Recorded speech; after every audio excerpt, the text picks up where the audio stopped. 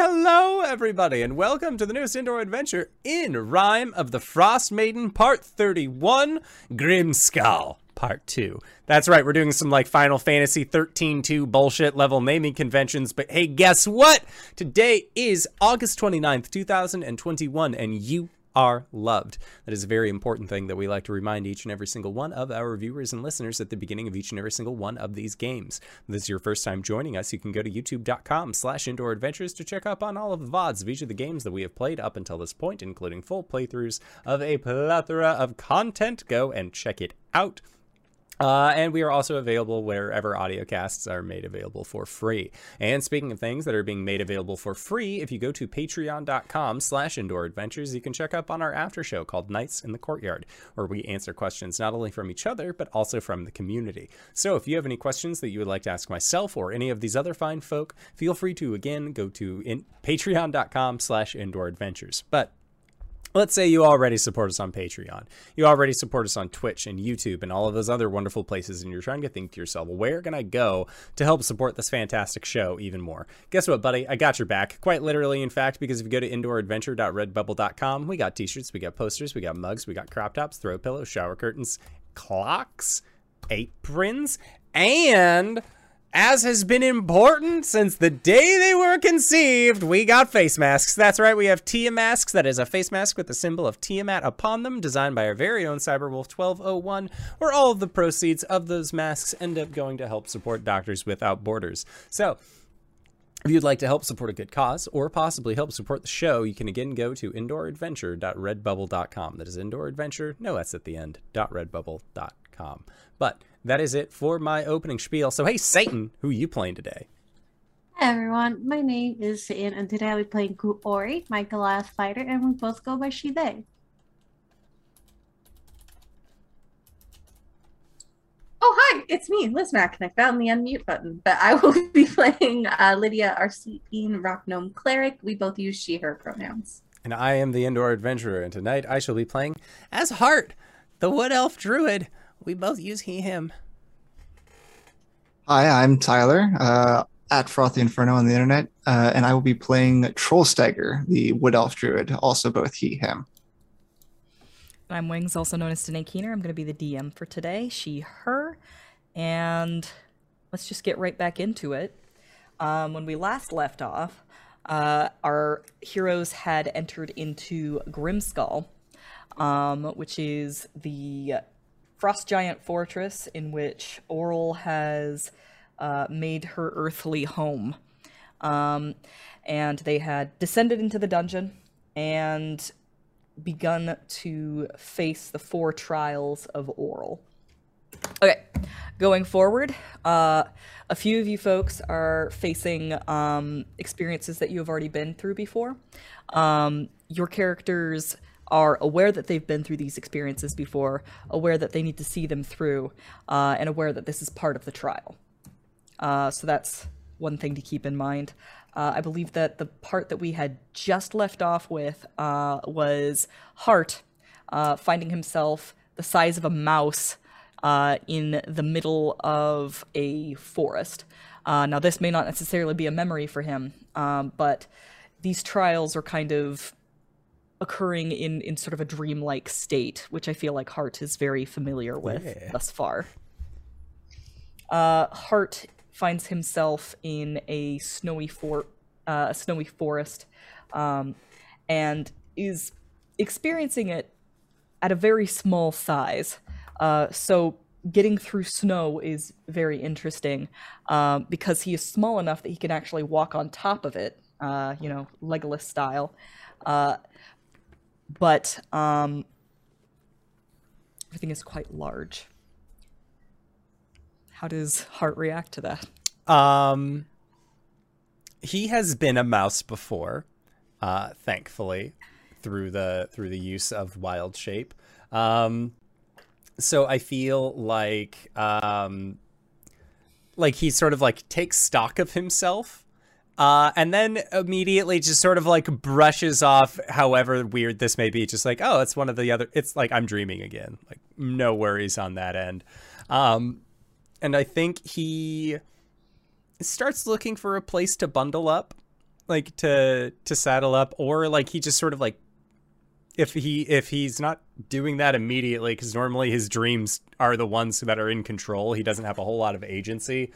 I feel like he usually, like, at this moment, he'll wait and see if anything's like, this way, ghostly fingers. Like, Since Burning Star has been in control, Heart's dreams have gotten a lot more linear. Yes, he will still be like swept from scene to scene from time to time, but like in the time in between, he has really just kind of had enough like agency to like wander through those dreams.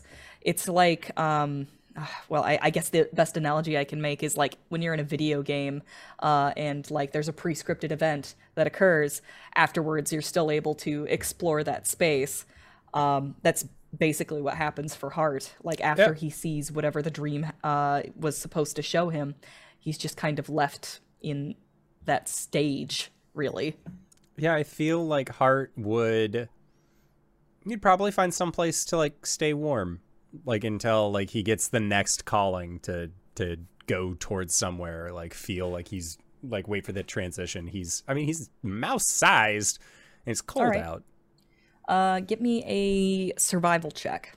Haha, historically I'm good at those, but I would need my character sheet up in order to I was do gonna say, that. everybody go ahead and get out your character sheets. You are going to be having dreams, but a lot of you are going to be making rolls. Some of you are going to be making a lot of rolls. Why would you say that? So that's a 16 with survival. That's pretty good. Where do you think Hart would go to shelter at the size of a mouse? The size of a mouse, he would either... He doesn't want to go up the tree because he knows that's where squirrels are, and he doesn't feel like squirrels and mice can necessarily be friends. So I feel like he would probably want to go like into the root system of a tree if he can. And Hart is not actually a mouse. He is just the size of one. Oh, okay. Yeah, I feel like if he's just the size of a mouse, I think he would still try and get into the root system. Okay. So Hart kind of meanders about the foot of a tree, manages to find something of a knothole, and poke his head in there, and it looks dry enough, and it looks like it would be a nice enough place to settle down. And when he does so, he catches some movement towards the back of the hole. Hello? Is anyone there? You hear the sound of like something like stone kind of scraping ceramic. And what you see with your dark vision in the back of this hole is what appears to be a painted mask. Does it have like an expression on it? Not necessarily. It's not a mask that has like a face on it. It's just got kind of abstract geometric shapes. However, you do recognize this as a chewinga. Oh. Well, hello there, little friend. Are you hungry? He scrambles away from you a little bit, and you can see that the way that he's moving, his ankle appears to be not okay, twisted in sort of a weird way. He is avoiding putting weight on it. I think Hart will... I think he'll crouch down and like pull out a good cookie. And I feel like a good cookie and maybe some silverware, like shinies or sweets, like take your pick. Okay. And he will like kind of put his staff into the crook of his arm and then just like offer them both, but be like crouched down so that way the chewinga knows like he's not actively a threat. He'll like set them down onto the ground. Sure. And the way that chewinga move is like very similar to creatures of that size, where it's just very quick kind of fluttering movements, where they like remain still in the moments in between. Very, very much the way that a prey animal would, just trying not to be seen. It's like when you move, get there very quickly, and then like when you get there, stop so that nothing can see you. Yeah. And so he just kind of like tips his head a little bit, looks at both of the items, and reaches out kind of tentatively towards the good cookie, and then snatches it out of your hand and then like scoots back, and just sort of mashes it onto his mask, and miraculously seems to consume it that way. Yeah, that checks.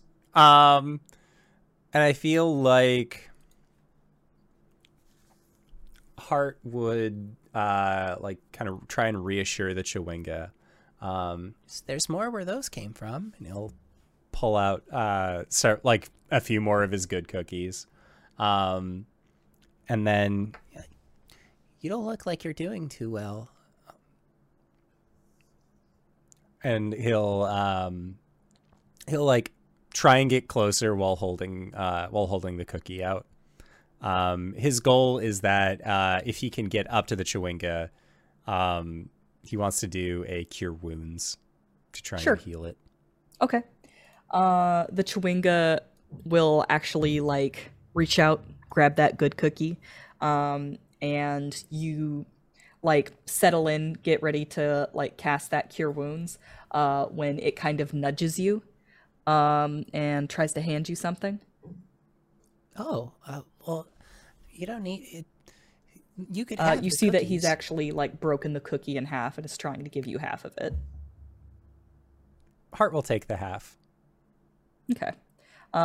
He munches on that cookie, and while you work, he starts to examine the shinies. He just kind of like sits there contentedly, lets you examine his ankle, and is like looking at what shinies do you produce for him? There was some silverware. Okay. Because he knows so he's that, got like typically he got knows the Chewinga loves silverware. Right. He's got a fork, and he seems fascinated at how small it is. The fact that it is its size and shape. Yeah. So you can hear him just sort of like twanging the prongs of the fork as you set to work. I think that is a good place to leave off for now. Can I give him one more thing to mess around with? Sure, it would sure, be sure. he would put some coins, like he'd put like 5 gold pieces inside of a tin mug, and then like try and put some cloth over the top, so that way the Chewinga could shake it and just have like a little like noisemaker. Nice. I like that. There is a rattling noise coming from that hole under the tree. He's my friend. Stag. Yes. You've been traveling with these hunters for a while now. Unfortunately, the storms that separate the southern lands from Icewind Dale are quite severe, and you all ran out of food a while ago. You've decided to hunker down in a cave for a few hours, but those hours have stretched into days. And it has become clear that you all need to leave, or you're never going to leave. What's the general attitude from the hunters? What's their like conditions like? Lethargic, hopeless.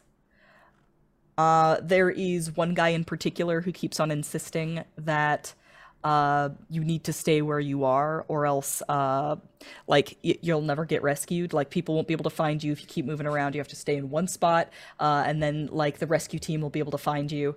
And like there's another guy who has completely lost hope and is basically like, nobody is coming. What is my relationship with these guys? You tell me. Let's work this out. Yeah. Well,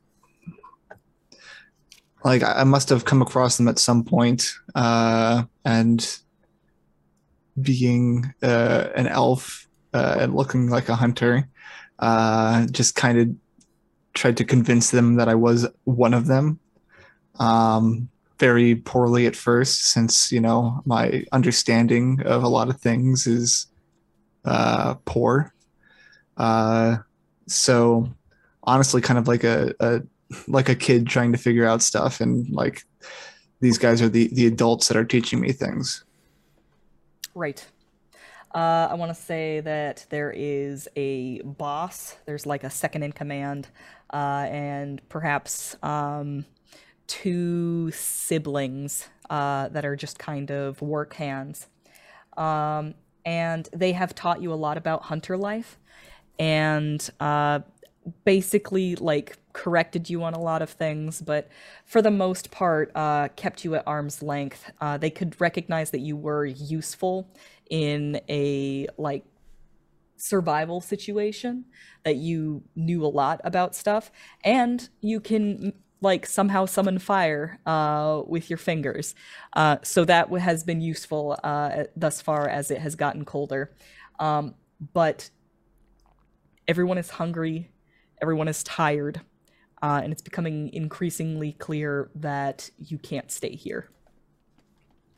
Yeah, I'm Stag is feeling very impatient now, especially since they've been staying here for so long. Like he knows he has to get somewhere, and just the more waiting around, the more useless it seems. Because I think he's also in the camp of there's no one coming for us. Why would there be? We have to take care of ourselves. And I think the idea of a rescue party just doesn't compute for Stag. No, like why would people come for us? That doesn't make any sense. Okay. What is Stag's plan moving forward? The who is so like there's nobody I guess championing the idea of moving on. No, not necessarily. I think that a while ago, the second in command, I'm going to call him Two Coins. For a while, Two Coins was saying we should leave. And as time has gone on, has kind of started to like consign himself to this fate. I'm going to say that Stag, like out of anyone, Stag's been getting along the best with Two Coins. I think he like understands Two Coins' position as like second in command. Since Stag has never been like in charge himself, so like being second in command kind of makes sense to him. Okay. So I think he's going to go up to Two Coins and just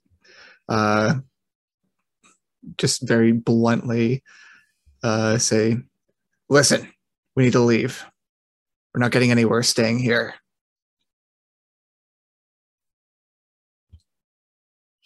All right. I'll say Two Coins is a Sphinx Tabaxi, which is to say they are Tabaxi, but they're a hairless cat Tabaxi. Yeah, exactly. They are miserable. And their full name is Two Coins in the Back Pocket. What a cool name! Yeah, I like it. I didn't come into this game thinking I was going to make this character, but here we are. Two Coins says, "I cannot say I do not agree with you.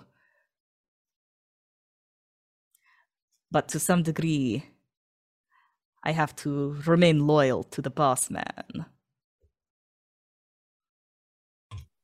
Listen, we can tough it out and stay here, but I don't think that's going to work for much longer. If we can't get everyone to go, then maybe this rescue party that everyone keeps thinking is coming, which I don't even understand, maybe we have to be the ones to go get it. All right. Let's see if we can convince him. I'm going to leave off there for now. Cool. Kuori, make me an endurance check. What kind of roll is that? When I say endurance, I do mean Some 4E bullshit a con coming. save. A There's con some save. 4E. A con save. I meant. Don't come at me like this. Don't see me. It subjected me to so many endurance I was checks like, back in oh, 4E. I'm just gonna come right in, just be all like, make me a check. I'm a hard ass DM, and they're all like, Ma'am, this is a Wendy's. this is a Wendy's. Con save, please. 11. I did not do great. Okay, take a level of exhaustion. Oh, great. I hate this. I already had one. Every limb is shaking. You are trying to keep moving forward, but you are colder than you ever have been. It wasn't supposed to be like this. The crawl has been harrowing for some Goliaths, but never like this. And you are starting to become aware that you had already gone through this, but you didn't remember this part. Mm-hmm. And you're beginning to question, is that because I wasn't conscious, or because I can't remember?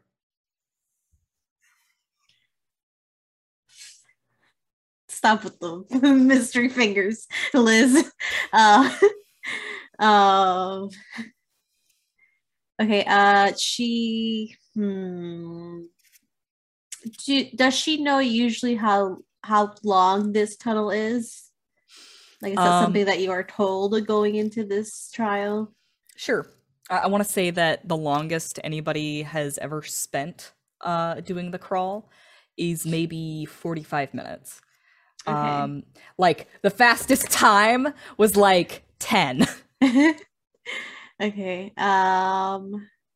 And you said we realized that this is we've been through this before. Yes. I have spells.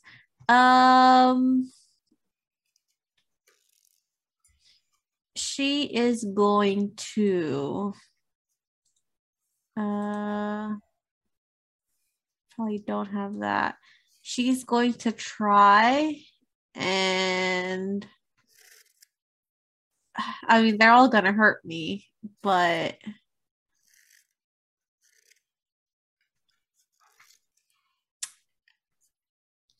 she's gonna cast a firebolt to like the wall. It's like a rock wall.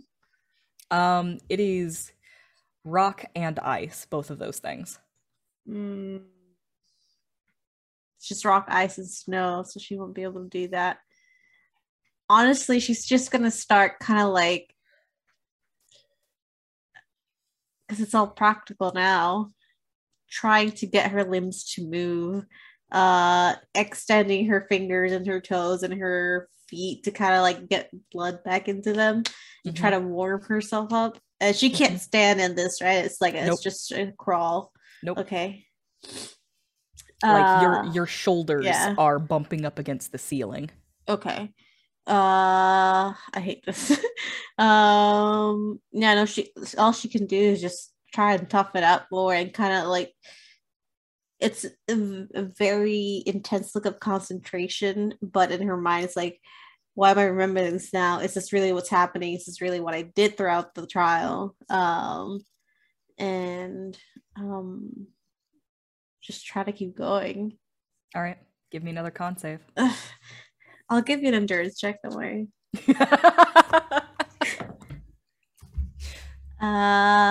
22. All right, it's better. We'll come back to you. Lydia. Oh, hi. It has been a few days. You've begun to heal up, but for the most part, you have been bedridden. You've tried to stand up a couple of times, but the world just started spinning. And even one time you became sick, and Oyama Nartok had to dive with a bucket to catch it. you realize that you're going to have to wait until you get better. And you know that you've been through this before. And it is awful. You know, I wish I would have developed the patience for this, but not my strong suit. What was your time like with Oyam Nartok? I feel like Lydia would have been, you know, the sort of stereotype that doctors and nurses make the worst patients. That's 100% Lydia. Like, Lydia's trying to be like, no, I'm fine. Like, just let me leave. I have to catch up. Corey's gonna think I'm dead. I have to find Lucas. Like, I'm fine. And then just also like super apologetic about any time that she is sick. And I feel like there will be a lot of like fighting and then eventual, okay, you're right. I'm not well enough to leave yet. Thank you so much. I'm so sorry. But yeah, very much like a doctor making the worst patient, because she's just like, I just want to get out of here. I'm fine. I can heal myself. Oyam Nartok has infinite patience. Though as much as you feel like you've already been through this before, it's almost like she has been too. Many times over. She cares for you, and she makes sure that you're never alone for long. That is until one day. She brings you some food and some water, and she lets you know where all of the rations are stored. And she starts giving you a lot of very specific instructions, like where the firewood is, how to put snow into the kettle and get snow melt to make water if you need it, where all of the food is. And it becomes clear it's because she's about to leave. Where are you going? I have to continue. I have to make my rounds. It is my duty. Oh. But by yourself?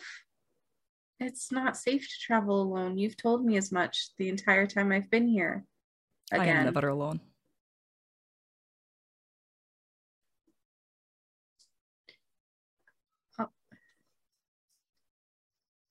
I can come with you. I'm feeling much better.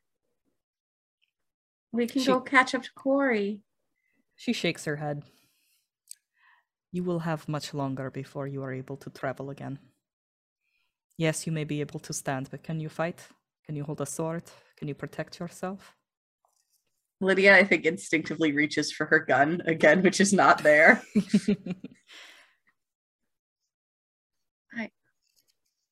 I suppose not. I will be back. And she hefts a pack onto her shoulder and heads out the door. And you are left alone. My favorite way to be. For weeks. For months, it feels like. She never comes back. I think in like the time, because you said that like Lydia understands that this is part of the trial, like that she's been through this before. I think Lydia goes full conspiracy theorist and like starts writing notes and putting them up on the wall and like connecting strings and little bark push pins, just trying to figure out, is she stuck in a time loop? If she does something wrong, is she gonna like revert back to the beginning of the trial? If she if she dies, does she die in real life? So she's like theorizing everything and like taking meticulous notes and trying to stave off the horrible feeling of being alone, which is Lydia's least favorite feeling in the entire world, as she's building up strength. Is this what happened the first time? I think the first time Lydia did a lot more praying than she's doing this time, and focused more on studying. Like she would have tried to find like her little map of the region and tried to study it more, and practice like building a fire very quickly the first time around. But this time she's full, how do I figure out the Matrix vibes, because she knows that she's been through this before. And she also like has a list of things that she did the first time around and like how she would do them differently now. If I'm remembering correctly, and this literally is just occurring to me right now, I do think that at some point, no, you didn't see Lucas's wolf until you came into town, right? Correct. Right, okay. Yeah, I did not see Snowball. Snowball did not come to you until much later. All right. So Lydia spends some time theorizing. She makes herself a serial killer board with red lines and photos and notes. It's probably as good a place as any to leave off. All right. Heart. You get this Chewinga pretty well patched up. What's your next move? It's gonna cast a little create bonfire. Just like stay there, keep warm. He doesn't really think anything of it necessarily. Like he's made a new friend, and together they shall brave the winter. The Chewinga kind of cuddles up to the bonfire, like, rubs their hands and like puts them out to the flames, and then sort of looks up at you. And whenever Chewinga moves, they kind of make that wooden wind chime sound, like a slight jingling whenever they do. And it's not unlike the way that Heart sounds because he has a bell in his antlers. Yeah. I think that the Chewinga sort of gestures to you and then draws something in the dirt. And what the Chewinga draws is like an approximation of its mask, and then like a circle with kind of two antlers coming off of it. And then the Chewinga like makes like a tree with its hands and then just puts it down on top of those. And then like a small distance away from that, the Chewinga draws more little masks in the dirt. Yeah, Heart will pull out an acorn. Do you want me to grow you a tree? I don't know if it would work. We're already here. The Chewinga shakes its head and just points back at the masks. Do you want me to find the others? Chewinga nods. Okay. The Chewinga actually like takes the dirt that like made the first mask and the antlers are in, and just pushes that dirt over to where the other masks are. Do you want me to help bring them here, bring you to them? Like, myself to them. Okay. And then Heart will, he'll take one of his big blankets, because he knows that Kuori and Lydia did this for him when they were going out on their first adventure. And he's going to, like, put the Ack Ink blanket over the Chewinga. He says, okay, the forest friends always seem to find me pretty easy, but if you want to hang back a little bit, don't worry. I've got this fancy lantern that one of my friends gave me, and we should be able to find your family. There are kind of pleased sounding jingling noises coming from the Chewinga. I'll give the Chewinga the remainder of my good cookies for the day, so that way he has something to snack on for the trip. Okay. How are you going to transport this Chewinga? Well, he's bigger than me, so he should walk. Okay. Unless it's like, unless it has the ability to like turn itself into a mask, and then like Hart would just like put the mask on and then go out and search for things. The two of you are about the same size. Yeah, like I think Hart will just be like, all right, just don't try not to go too far away from me, and if you do, I'll make sure to try and I'll find you again, okay? And he'll like hold his hand out for the Chewinga to hold his hand. The Chewinga nods, reaches out and takes your hand. As the two of you carefully make your way out of the hole in the ground. Hart, you are greeted with the sound of something larger than you, sort of padding through the snow. And I imagine that you probably like duck because you is prey. Click the button on the bell that causes it to magnetize so that way it's not jingling. Yeah. And that heavy moving sound stops, and you hear kind of a snuffling from above. And the Chewinga starts making excited jingling sounds once again. And you look up and you see the white fur of an Arctic fox. And the fox kind of like looks at you, tips its head to the side, and then like just sits down. And the Chewinga like tries to drag you towards the fox.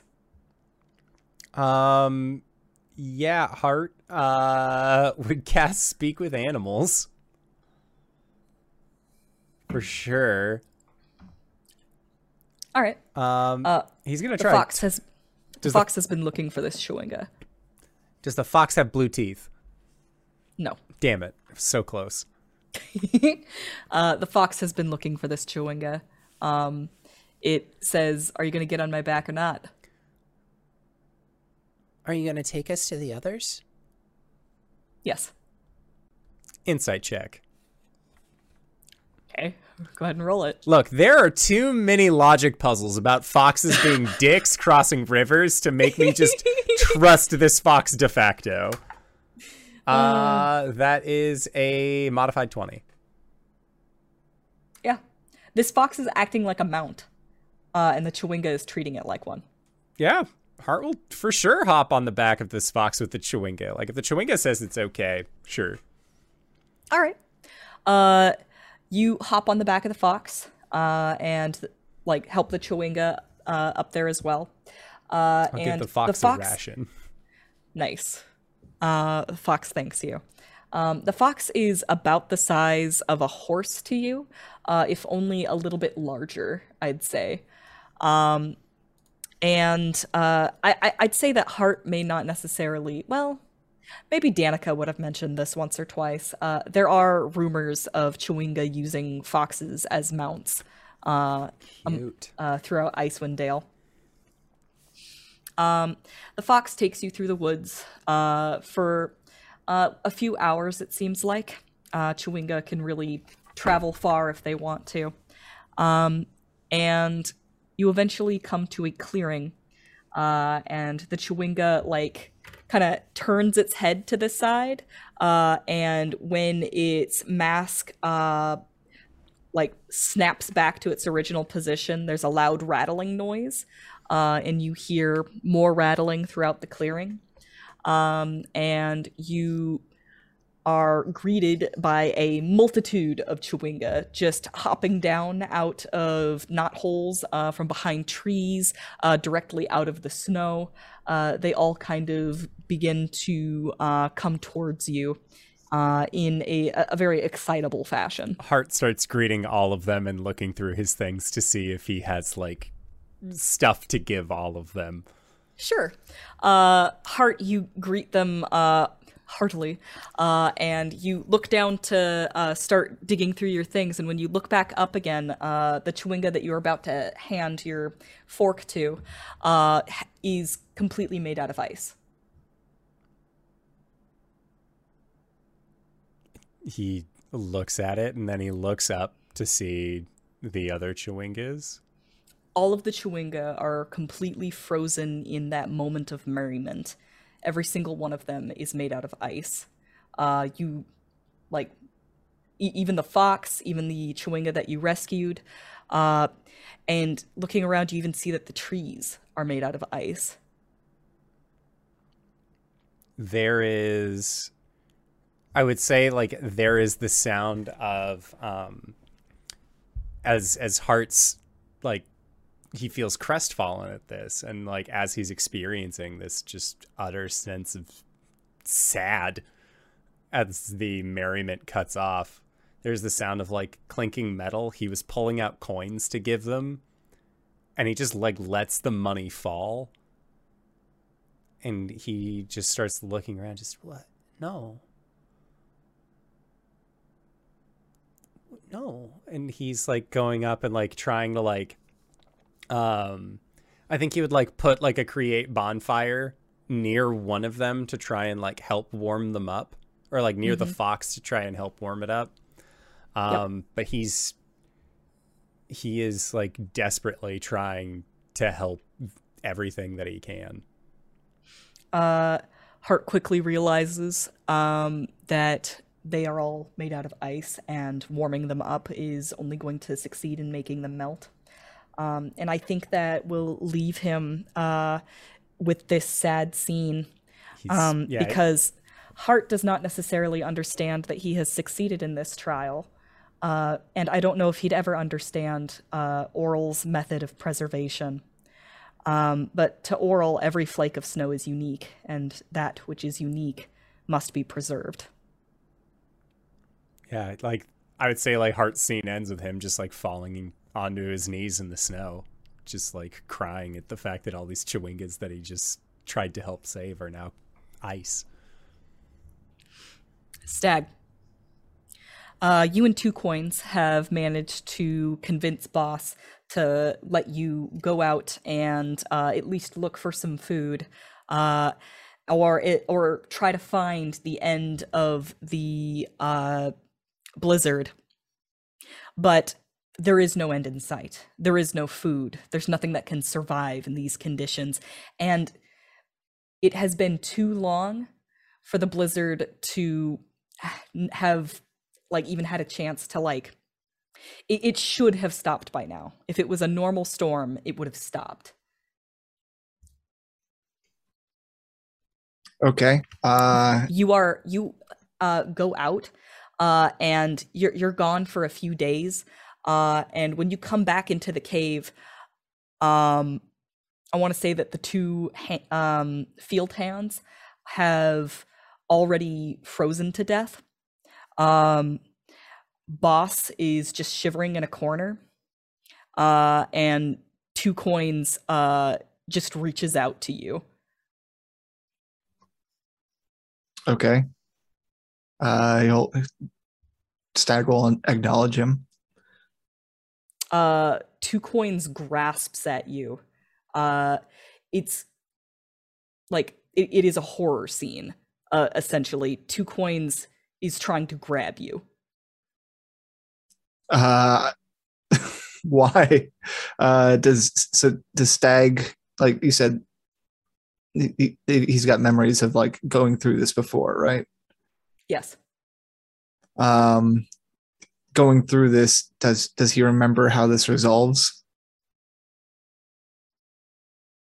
How do you think it would resolve? The first time, at least. I think the first time it resolved, he had to leave them all behind. Okay. 2 Coins is basically saying, "So cold, come to me. Please warm me."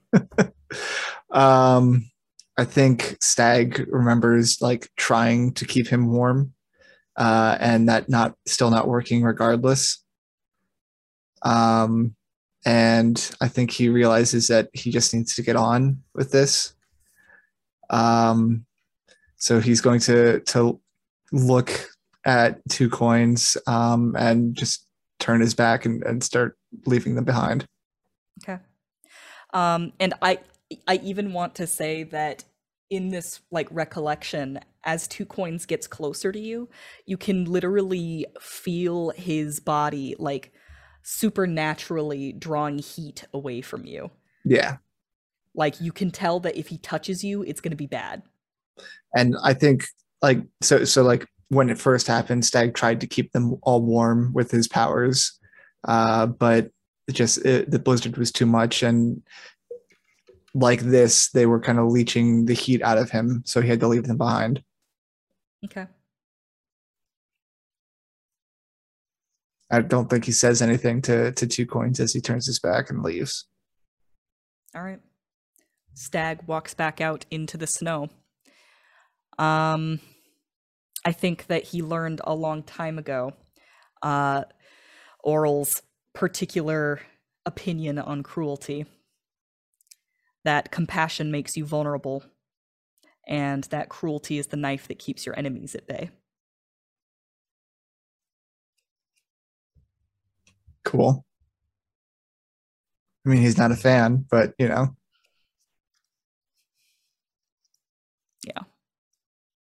All right. Quarry. Stat Muffin, thank you for the follow. I wanted to put it in at the end of the scene. Ding! I don't have my water bottle. Ding! Meow! Thank you. Dig, dig, dig.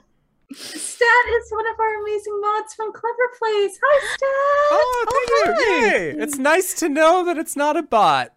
I'm Hooray! I'm sorry that it had to be during such a heavy moment.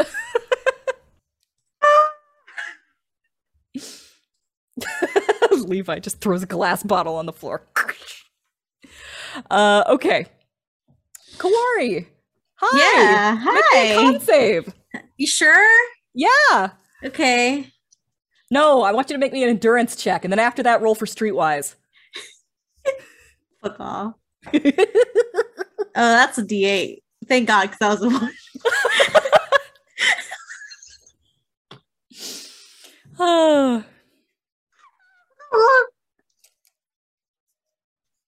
Yeah? Did you roll Welcome digital to the dice show. again? I rolled, you know how I said, oh, thank God that was a D8 because that was a 1? Yeah? I rolled the 1. Oh, No! that's fun. All right. 2 levels of exhaustion. 2 Does that more? Puts Take you it on the at chin. You can 4. do it. That puts me at 4. You're going to be fine. Don't worry about it. Don't you die at 5? No, You're you gonna died be- at 6. It's at 6. You're going to be fine. It's only 4. All right. Corey, you are slowing down. You are nearly at a standstill. It is freezing. Your limbs literally hurt. Not only from the cold, but from being drawn up to your body for so long. You are so large, being in such a small area while under like physical exertion is literally painful for you. I mean, you know, she's just gonna cast Firebolt at the wall. Okay. From the outside, these walls are like very translucent. Like it's just ice that like is sheared through these veins of rock. These mountains are so old and so ancient, and the ice has been frozen for so long. It's hard to tell the difference between rock and ice down here. From the outside, we can see strange lights and colors emanating from within.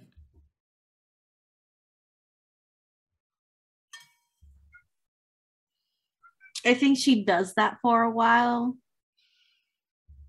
Each time kind of like getting more and more frustrated till she's just at one point just screaming like at the top of her lungs until she's just stops. And it's like panting heavily. And she's just going to try to, you know how when your arms like numb or like really, really cold, you kind of start like hitting it to get some sense back into it. Okay. So she is going to start doing that. trying to get heat and movement through her limbs. And she is going to continue kind of like muttering to herself, "This is not where I die." Okay. All right. Quarry endures.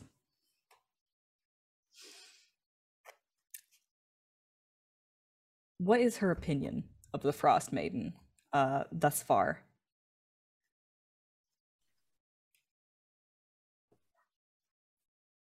Cruel and unreliable. That's fair. What does she think about her position as a midwinter child?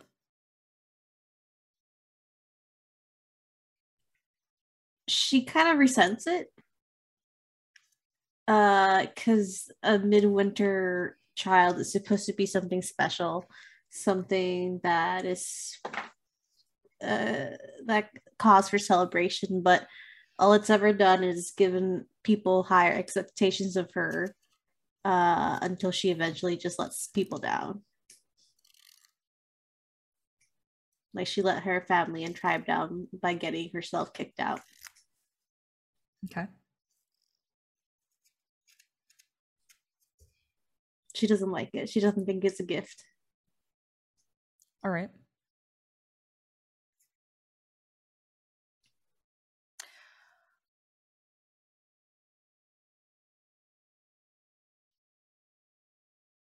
How does she get out?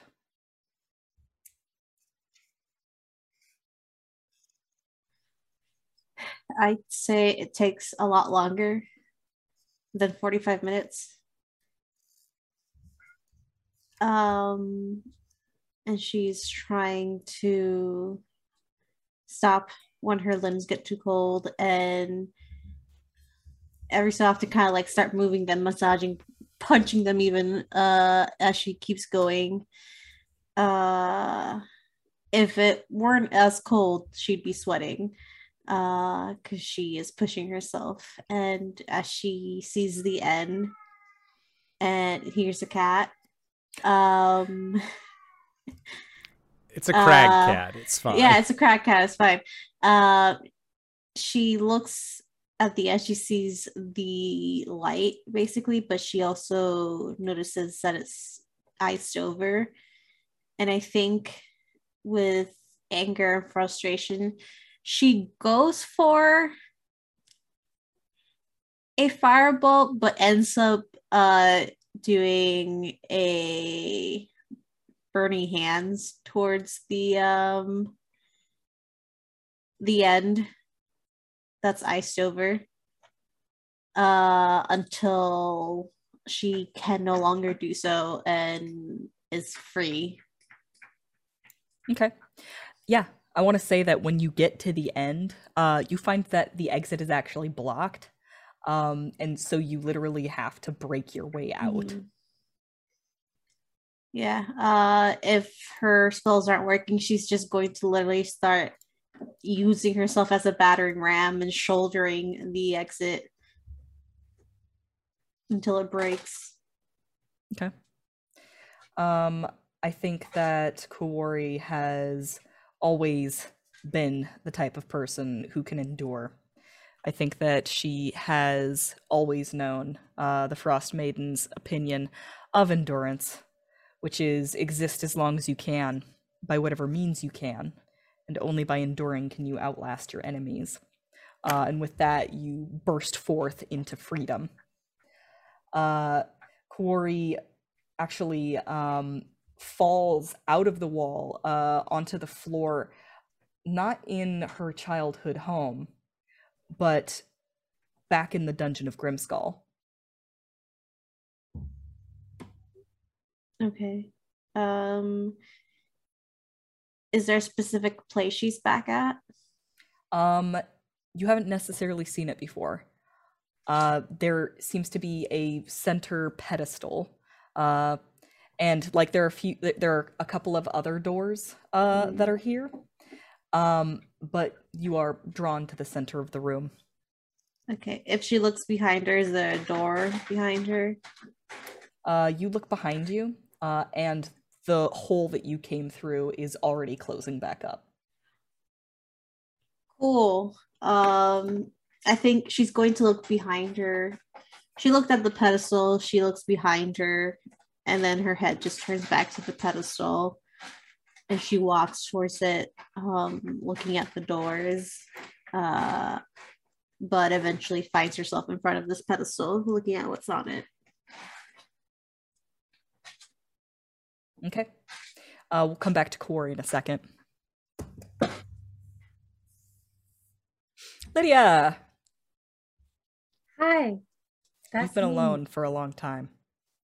She has been alone for a long time, and you just see various notes Oh no! stuck to Lydia in various forms. And this is just what the entire wall of the cabin looks like at this point. So I think that after all of this, Lydia just decides to step out of the cabin and like listen to see if she hears any wildlife whatsoever, or if her thought of being truly and utterly alone is correct.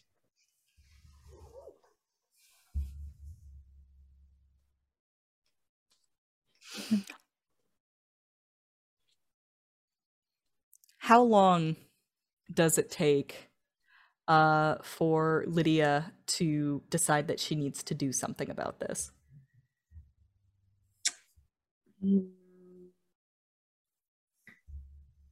I want to say like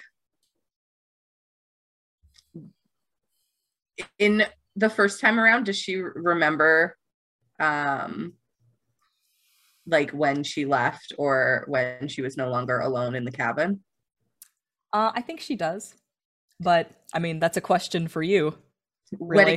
When it gets to that day, she's like, okay, this is Okay. not, gotta break the loop here. No regrets. All right. I want to say that Lydia, like we like see Lydia like with all of these notes covering her, and behind her there's like even like chalk marks on the wall,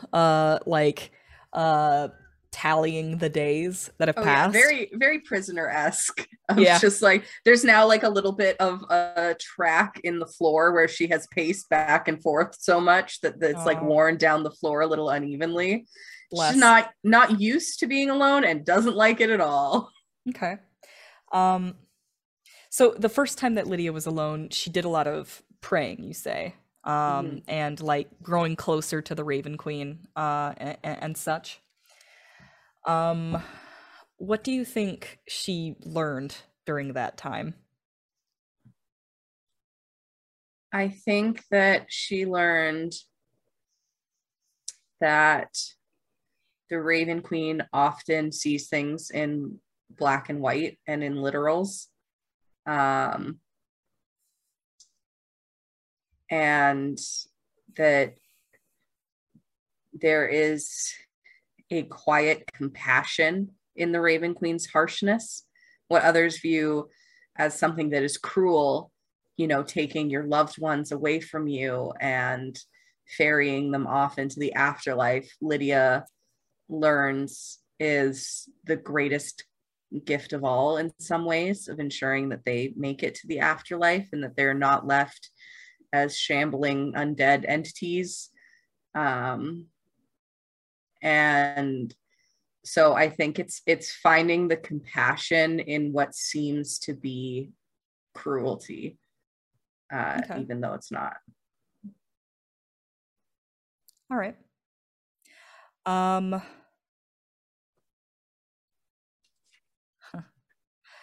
I want to say,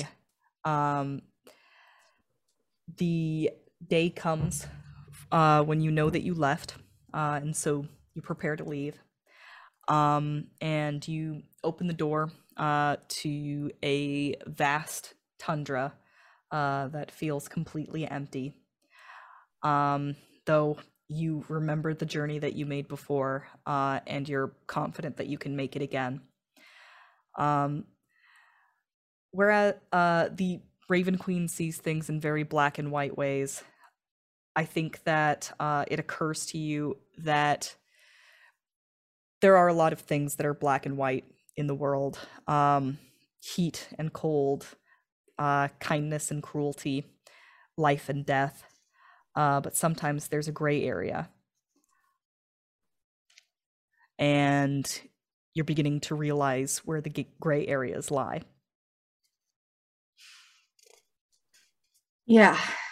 That checks out. And I think on like the day where Lydia like realizes that something has to change, she will just go like a few steps outside of the cabin and sit down in the snow and meditate for the first time since she's been there, and just be okay in the solitude.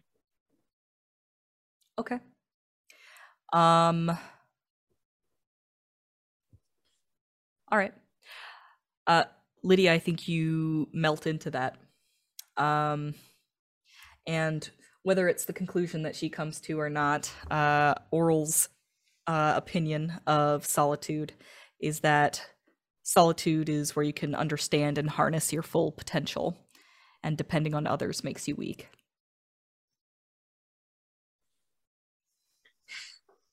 Lydia wholeheartedly disagrees, but for the first time was sitting there and was okay with the fact that she was alone. Okay. Lydia, when you return to the world, you find yourself at the end, or rather, yeah, I'll put it this way. You find yourself opening your eyes just as you walk back into the ice rink, where our good friend, the awakened walrus, is slipping and sliding around. You find that you have walked in a different door that you had left than you had left through. And looking up, you can see that Burning Star has walked back in from another door, and Stag, likewise, has re-entered from another door as well. The corridor that you had gone through appears to be vacant. But there is the sound of a door opening to the south. Is everyone okay? Yeah, of course I'm fine. I'm not crying. You're crying. Yeah, What? I was gonna say, I think like Burning Star, like you see a hand come up and like touch the side of their face, and then they just pull back and like look at their own hand. I think that Stag's like aggressively rubbing his face. I'm fine. I think that you see a look of relief on Lydia's face when she looks over and sees Corey, and then you see that She's look. not here. Oh.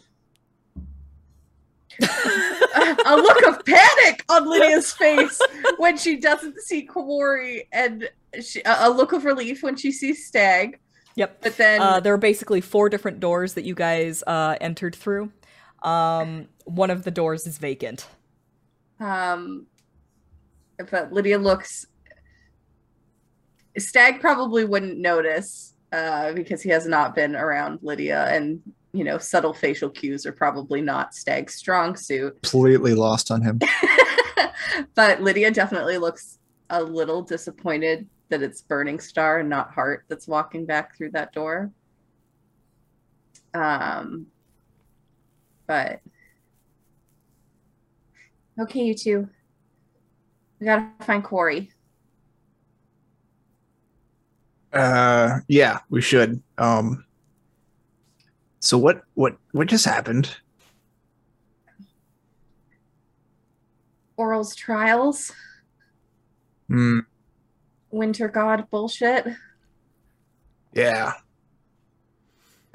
That's one cold god, literally and figuratively. Where's Corey? I don't know, and it's worrying me. Burning Star is like trying to like walk towards the other door. Mm-hmm. The door to the south that just opened? Yeah. Okay. Burning Star is beelining across the room.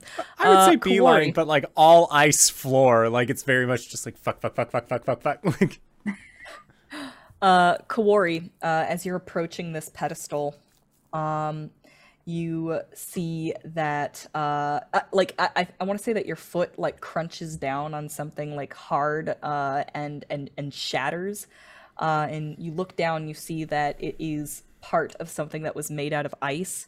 And looking around the room, you can see that like the floor is littered with these chunks of ice that all have kind of a carved look about them. But looking down, you see one of these chunks of ice has a face on it.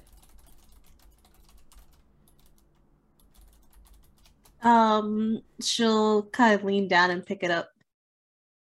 Yep. Looks like human. A look of determination, but slight trepidation. Okay. There's indication of face paint.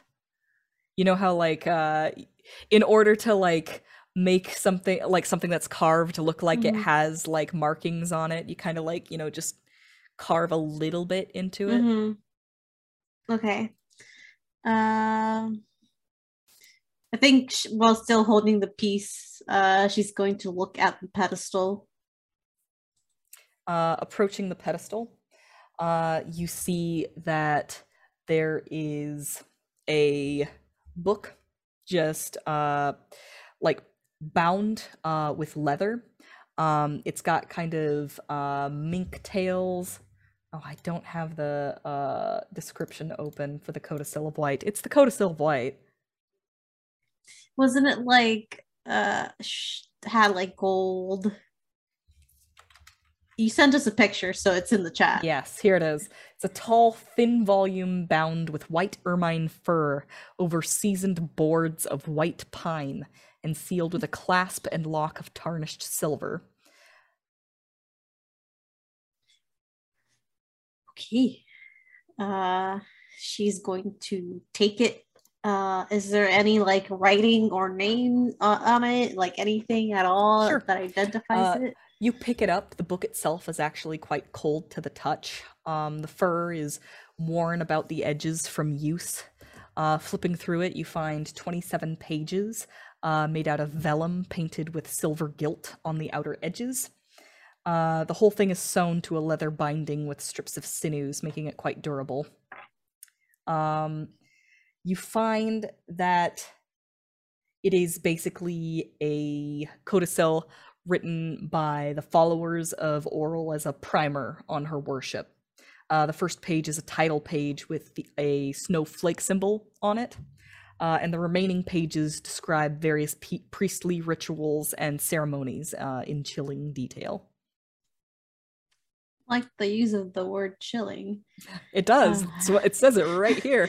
It says here that there is a spell that wizards can learn, that being Frost Fingers. I'll send you that information in a bit. She already has a frostbitten hand, so. And you find a poem called The Rime of the Frost Maiden.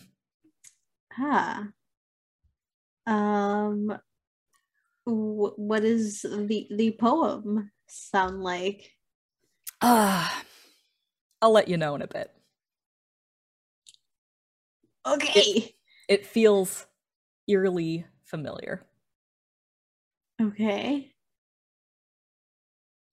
As you're flipping through this book, you glance at the pedestal, and find that the pedestal that it was sitting on has 3 symbols on it.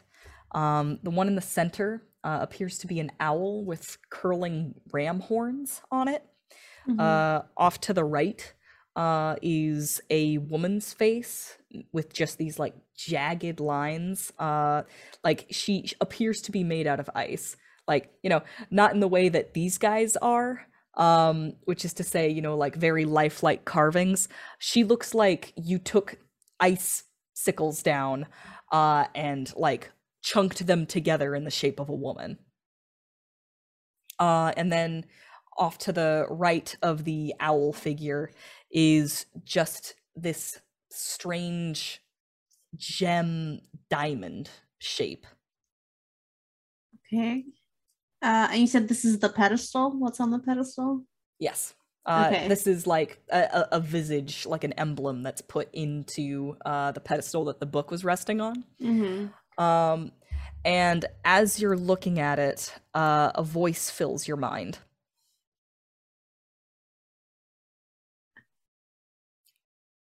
Will you court death to receive my blessing?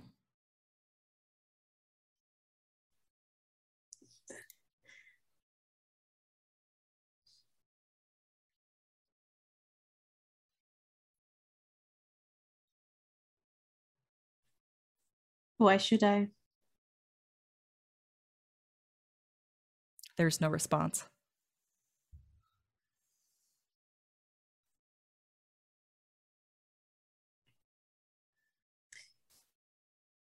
You want me to court death? I've done it many times. I'll do it once more then. Make me a Constitution saving throw. Instantly regrets what I said. I'm gonna use a new dice. This is sparkly.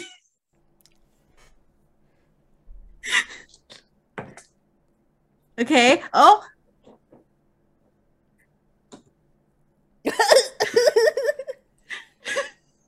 He said Constitution saving throw. What I said. 25. All right. Holy shit. Got a quick question. Yes. Not to be that guy, but you're at 4 levels of exhaustion. You make saving throws at disadvantage. She has resistance to cold damage, though. Okay. I was just checking because this if is an exhaustion thing. If she would do it at disadvantage...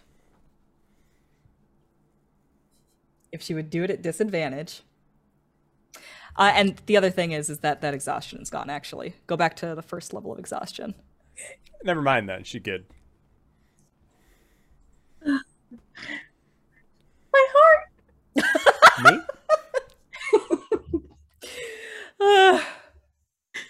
I'm okay. I mean, I was gonna wait until later to tell you that you weren't exhausted anymore, but... That's fine. 25? Yeah. You make it. Cool. What did I make? A coldness creeps into you. And I want to say that this happens just as the rest of the people enter the room. Lydia, Stag, and Burning Star, when you enter the room, you find Kaori standing in front of a pedestal holding a book with her head kind of tipped back, and this mist kind of pouring out of her mouth. And when she blinks again and looks at you, you find that her eyes are literally made of ice. Corey, are you okay? DM, am I okay? From your perspective, you said the Frost Maiden asked you if you would court death, and you said to receive her blessing, and you said, "I've courted death many times before. Might as well." And you felt coldness creep through you. Am I dead? You're not dead. Do I sense undead? You've just no, she's not dead. What the heck, you guys?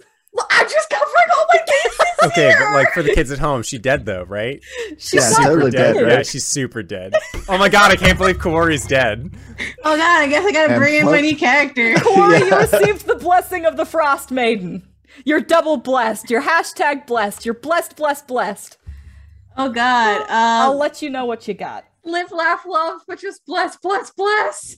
Does she still have, like, once she hears Lydia's voice, does she still have that mist coming from her mouth? I don't know. Do you want that? That sounds Yeah, cool. sure. All I'll right. do it. Yeah. Fucking Steven's reading One Piece. I know there's a character who like always has mist coming out of his mouth. Yeah, his name's Smoker. He's super cool. He smokes 2 cigars at once just because he's that much of a badass. He ate the smoke fruit, which is a Logia type devil fruit. Listen, I have been way too... Back to the game. We can get into One Piece later. It's fine. There you are. Okay. There's your blessing. Hashtag blessed. Hashtag blessed.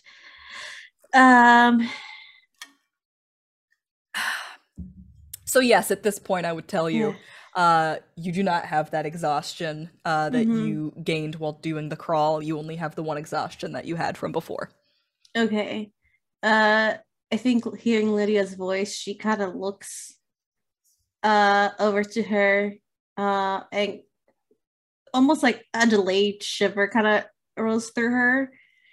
But then she just relaxes her shoulders, like she's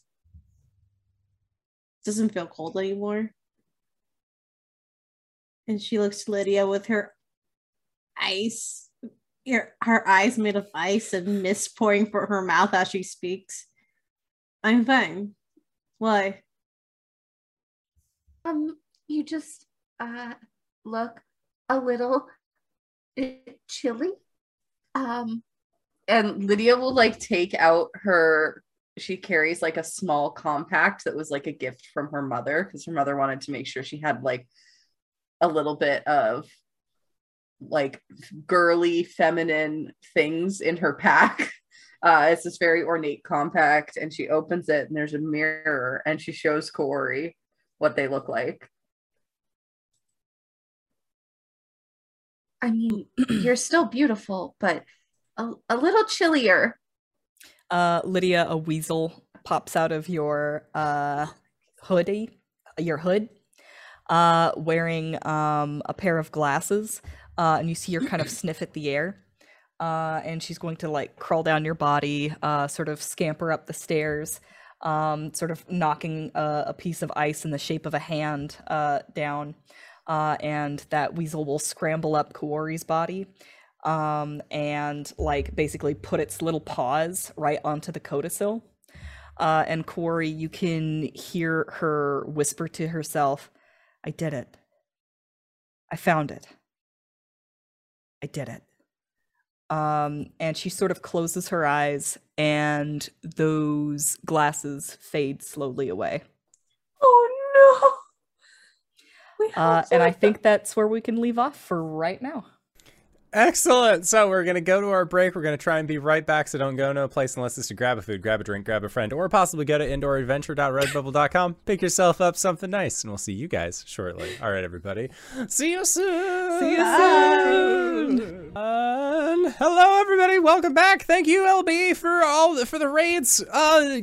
Playthings of the Gods is a very fun show. You should check out LB's YouTube page. You can see more of it there. Otherwise, hey, thanks so much for joining us here at Rime of the Frost Maiden Part 31, Grimskull Part 2. Hey, guess what? Kaori made a decision. We're not sure if it was a good one or not, but now she's got mist mouth and ice ball eyes. So, you know, like, Danae, take us away. It was a save or die. Don't worry about it. We'll talk about it later. Nights in the Courtyard. Kaori has just received the blessing of the Frost Maiden and also obtained the codicil of White. And then Nasalantamir, the ghost that was haunting the weasel, has achieved her unfinished business and moved on. And I think in the moments that follow that, you hear a familiar voice behind you say, "Oh good, you found it." Oh, As yes. Valin Harpel makes her appearance, flanked by her 6 now kobolds. Badass Mrs. Claus, yes, of course. Yeah, we did find it.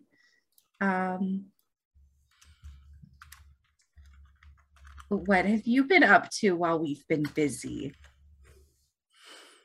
Facing trials. Same as you, I assume. How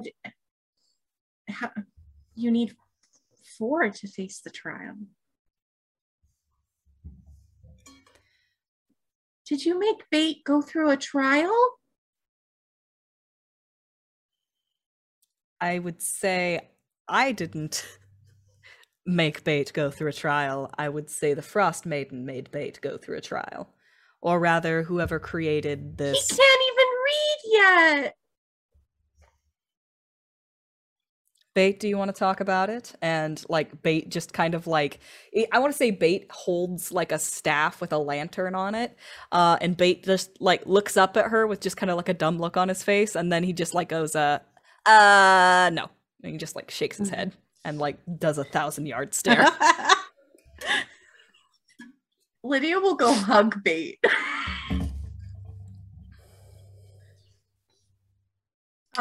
Stag's Lynn gonna go ahead regards and that for a moment, and then just holds out a hand.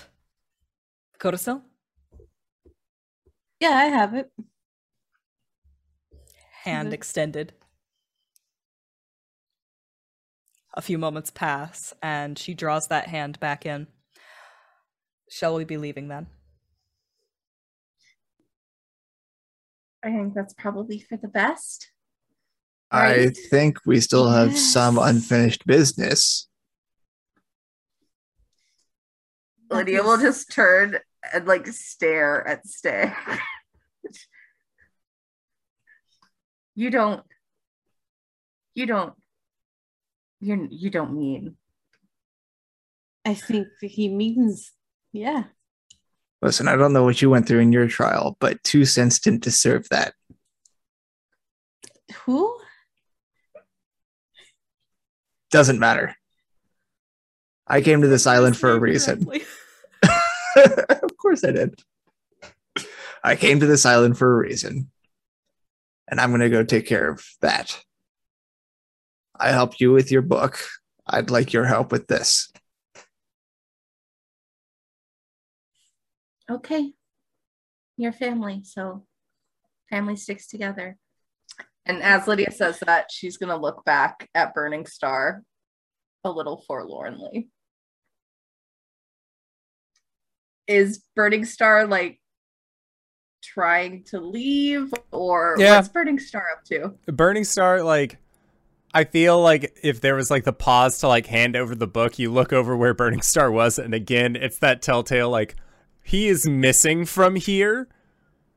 The Yep. silhouette. Mm-hmm. As he's like every time you look over to where you think he should be on this island, and he is just like going towards the stairs that go uppies. Okay. But like you can see like his head is like cocked back. He's looking in a particular direction as he goes. Tenderheart gets it. And Stag's going to go that way too. Bye, Akuma. Later. Kuma. God, sort of going up. Is the weasel still there, or did the weasel fade along with the glasses? The weasel's still around. Still in the book. Lydia will like hold out her hand to see if the weasel wants to go back to her pouch, but won't be pushy about it. Sure. Corey, I want to say that you have like reached an understanding just by holding this book. You know that having possession of it, like mechanically speaking, well, I'll say it in like in world terms first. Gives you certain protections against the cold. Mechanically speaking, whoever holds the book has resistance to cold damage. Knowing that you already have something like that, it might be a good idea to give it to somebody who's vulnerable to it. Yeah.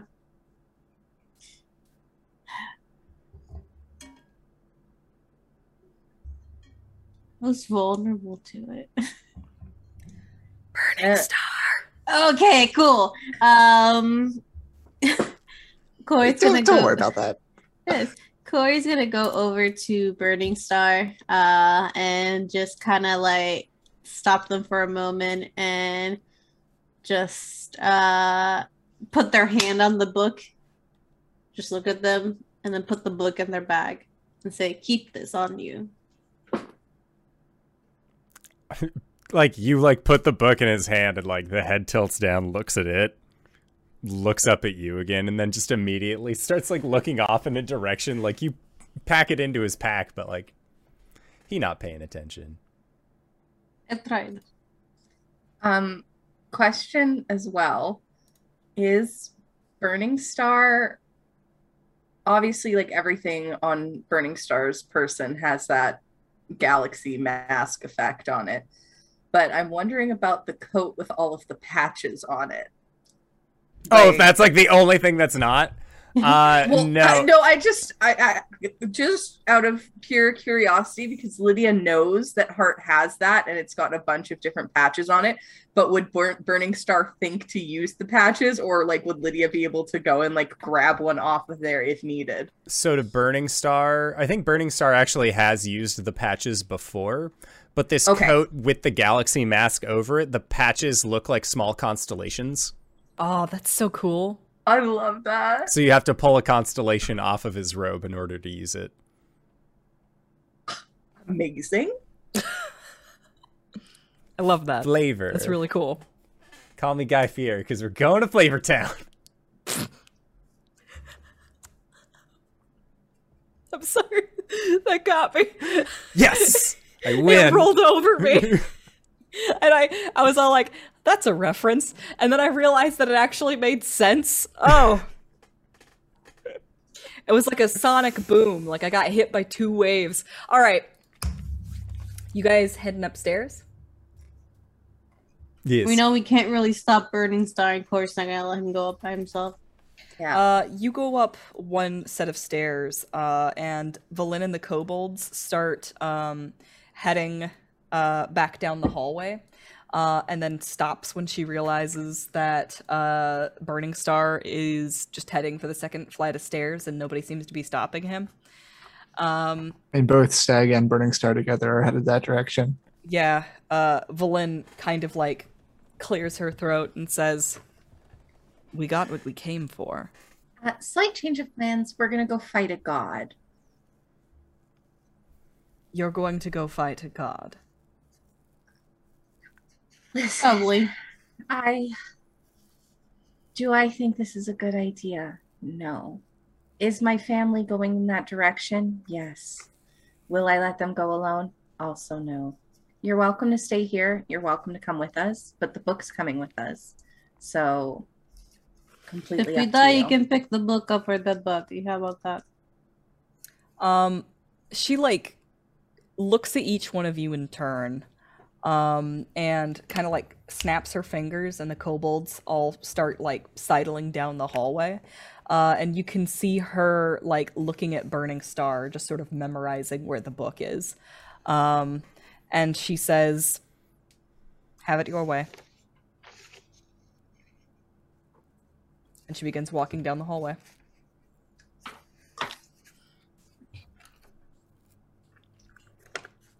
Oh God, I don't even know how this will work, because I think I'm technically blessed by her. What if I go kill her? Like, this is like really weird for me now. What if she like, because you accepted her blessing, what if she like mind controls you and gets you to kill us? I can't fight against you, Corey. I wouldn't be able to. Duck. Well, yeah, I would duck and I would run, but you're kind of an unstoppable force. And now your eyes are frozen and you have mist coming out of your mouth. Like, I that's can't so control that. badass. I know, right? I like look so cool. Literally. Yes, that's what I thought. Burning Star and Stag are just going up the stairs. Oh, we're following. We're walking and talking. Oh, for sure. I know you're walking Yeah. and talking. The motion I was making was a Outcast reference. For what's cooler than being cool. It's cold. All right. If I have to fight you, just go for the legs. That's the only thing I can reach. Then they're already halfway there. See. Okay. When you make your way up these stairs, which actually begin to kind of move in a spiral fashion, you reach the palace level of Grimskull. Looking around, it is dark here, but everybody has been granted or already has dark vision. This appears to be what is left of a frost giant's bedchamber. It is bitterly cold here. And looking up, you can see that the ceiling is quite dark, but it shimmers as though it is actually coated in...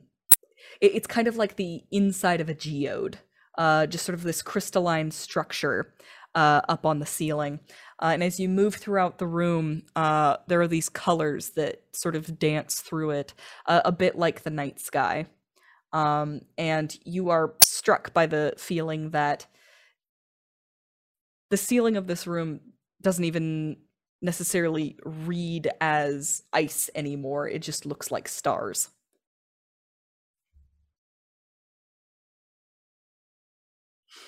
It is eerily quiet up here. And looking around, you can see that up on the giant's bed, which is like the bed itself is taller than Kuwari is. You can actually see that there is like what appears to be the remains of a nest up on the bed. Just bits of like cloth and sticks all just kind of gathered together to make a sleeping arrangement for some sort of creature. And around the room, you find that there are actually like more and more ice sculptures similar to what were in the garden. But these are more personal. I'll say that Lydia finds on the ground what appears to be a hand mirror made out of ice. In the corner, there is a vanity, just slightly, like, also made out of ice, too small to be for a giant, but too large to be for a human person. Do I recognize it as the vanity that I sat at the first night after defeating the doppelganger? Or does it just look like a... Remind me of what that is. That's I where don't recall. I saw the apparition that said you don't belong here. I want to say that it's eerily familiar to that. There are even like stalactites that are coming down. Well, I mean, I guess a stalactite made out of ice is literally just an icicle. Dang it. There are icicles that are hanging down from the ceiling that will actually meet with icicles that are on the floor. And a few of those have been formed into what looks like tree trunks.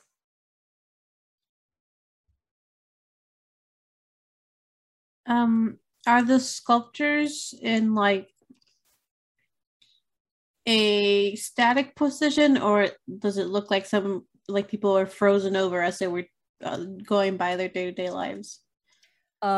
These ones just look like they're sculpted. Okay. They kind of have the rough-hewn shapes about them. The like you can see the evidence of artifice. Okay. Like chisel marks and such. Kaori like steps underneath what one of the like tree branches like that are formed. And there's that like wind chime sound, and you look up and you can see each individual leaf of a tree. If I reach up and take a leaf, does it melt in my hand? No.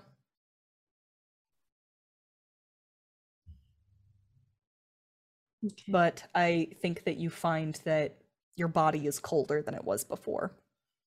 Yeah, like she doesn't feel the temperature difference between ice and herself. Mm-hmm. Lydia, is this cold to you? Lydia takes the leaf. Yep. Is it cold? Yeah, it's ice. I think. Well, I mean, like you use a muff rather than gloves. Mhm. Yeah, you take it, and it begins to melt in your hand. It's so thin that like literally just the heat of your hand begins to like turn it watery. Yeah, it's ice, Corey. She's gonna take another leaf and then put it in her hand and then show it to Lydia as it doesn't melt. Oh.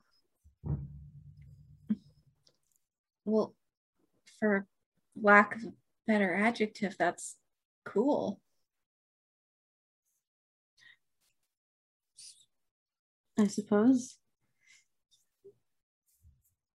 And she'll kind of just crush the leaf and then put her hand out to Lydia. Do I feel cold to you? I mean, you've always been a little bit colder than me, Corey, but you feel like ice. All right. As you're spending some time in this room, there is a sound of something heavy meeting ice. It's coming from the other side of the room, and you see that there is a doorway and a set of stairs heading upwards. You hear that sound again. It sounds like the clatter of talons hitting the ground. And there is a moment when you can hear the ice straining underneath great weight. You hear the sound again and again, and it's getting closer. Listen, guys, I don't know if we can actually kill Oral, but I do know a way that we can stop her. And I think it's right over there.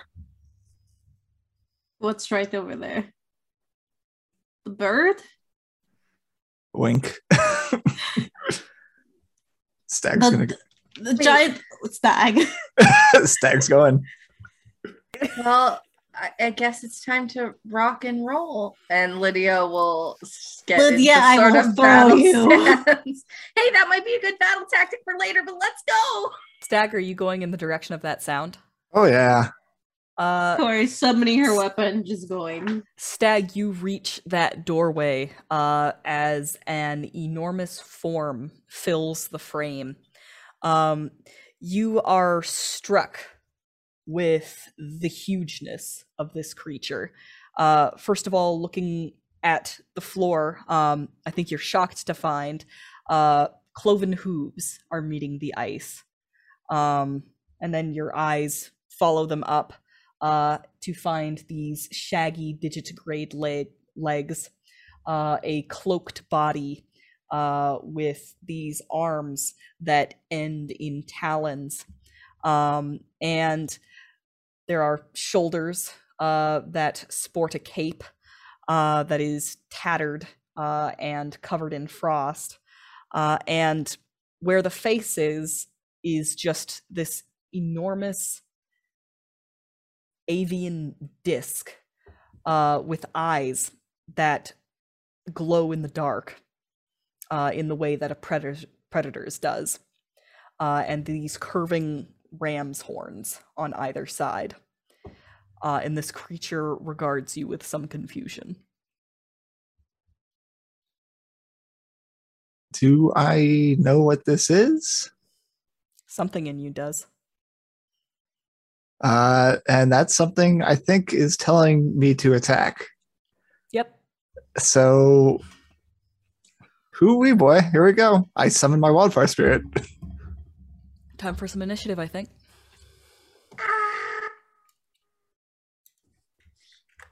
It's fine, guys. Don't worry about it. It's fine. Please tell me you have a picture of this Stag. thing. Yeah, it's on the cover of the It's book. on the cover of the book. Do I look like I own books? Digital, yes. Oh my god. Stag, by the way, Troll Stagger has advantage because Lydia will use her ability to give him advantage on his next initiative. Yay! I'm going to need it. I put it Oh, in the questions boy. for the court, Satan. Thanks. Thank you. All I've ever recognized is just Owlface. She got horns. She's scurry. That's Oral? Vigilant Blessing. That's what it's called. Yes. Yeah. We challenged her to a fight. Came into her house.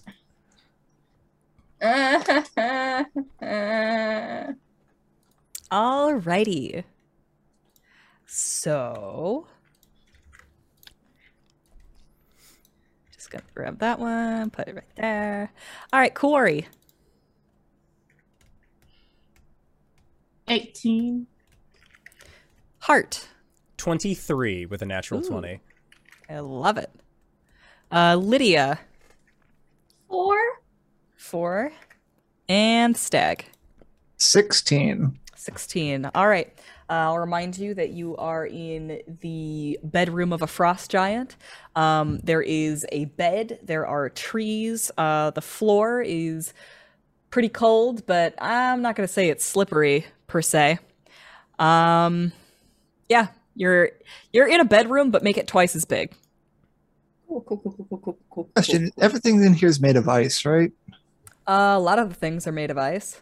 Boy, that's going to be bed interesting is with all made my out of- fire. Stuff. All right.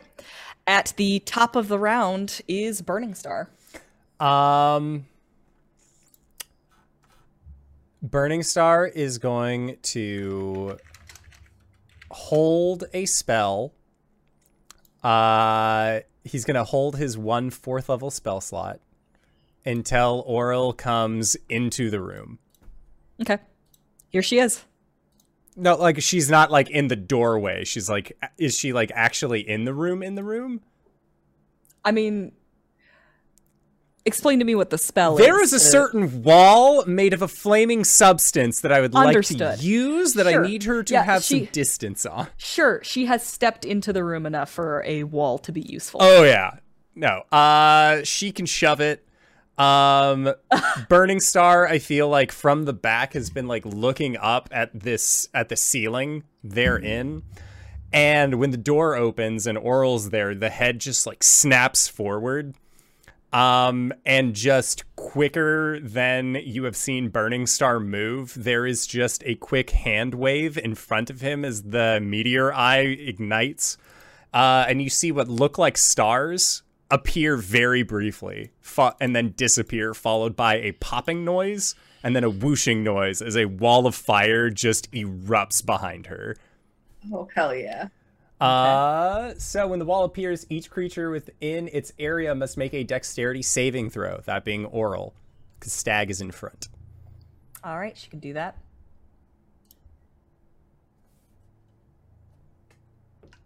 Okay, and then on a failed save, what's the 19 save? she's got. 19, I am going to use one of my Cosmic Omens to roll a d6 and then subtract that from her roll. Okay. I'm sorry, one of your whats? Yeah! Starform Druid's wild. Okay, no. So I got a 6, which means that she subtracts 6 from the overall roll, putting that at a 13. The spell save DC was 14. Understood. Tell me what it looks like when he does this.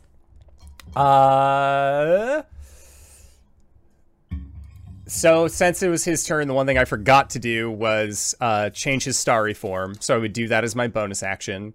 But he is choosing starry form dragon. So there is this deep roar that seems to almost emanate from inside of Burning Star. Like the point of origin is further back than where he is, but you know that it is coming, like leaving the direction that he is at.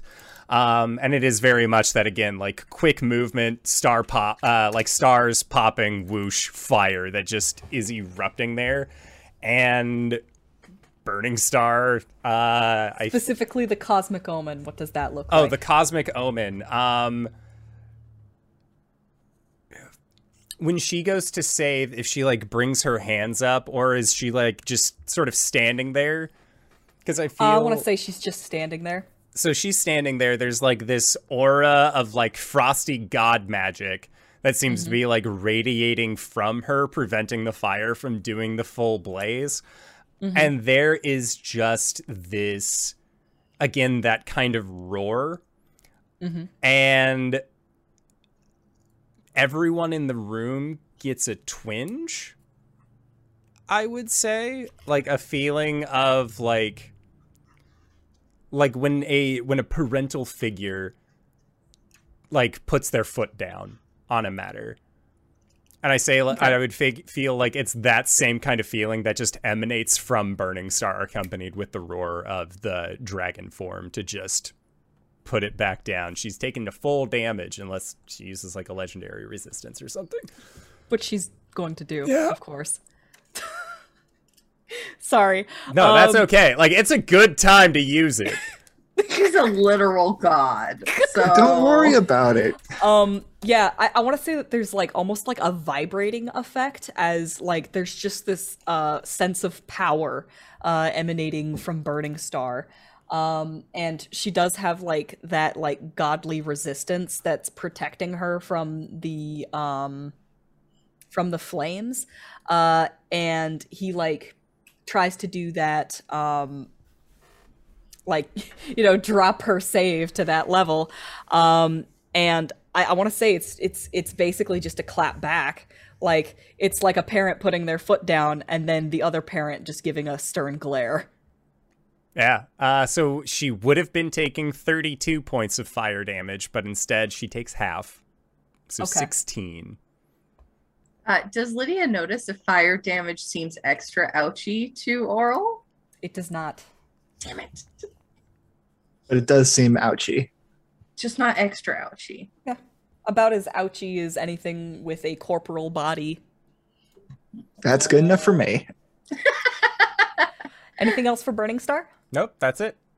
All right, at the end of his turn, Oral is going to lash out at Stag with her talons. Yeah, that seems fair. 18 to hit? Yep. All right, that's going to be 8 piercing damage and 3 cold damage. All right, it's Quarry's turn with Stag on deck. Let's see. Wait, quick question. Yes. If she doesn't move and ends her turn, she has to make the save again. She did not take a turn. Oh, that was a legendary action. legendary action. All right, cool. Just checking. Yep. So, Quarry is going to. I feel like there is a moment on their face that there's like a lot of mixed feelings, but that face hardens once she sees Oral clawing at Stag, and almost trying to push them away from Stag. Corey's gonna come in close, and as she's walking towards Oral, they're going to cast Chromatic Orb, and they're just going to snap their fingers, and there's a bright small spot next to Oral that, if it hits, let's see,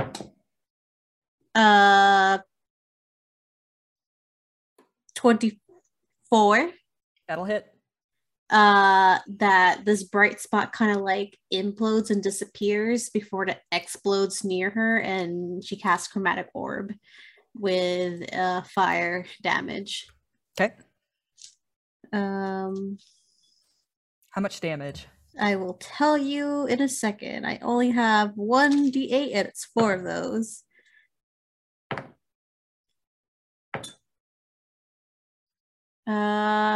14 points of fire damage. Okay.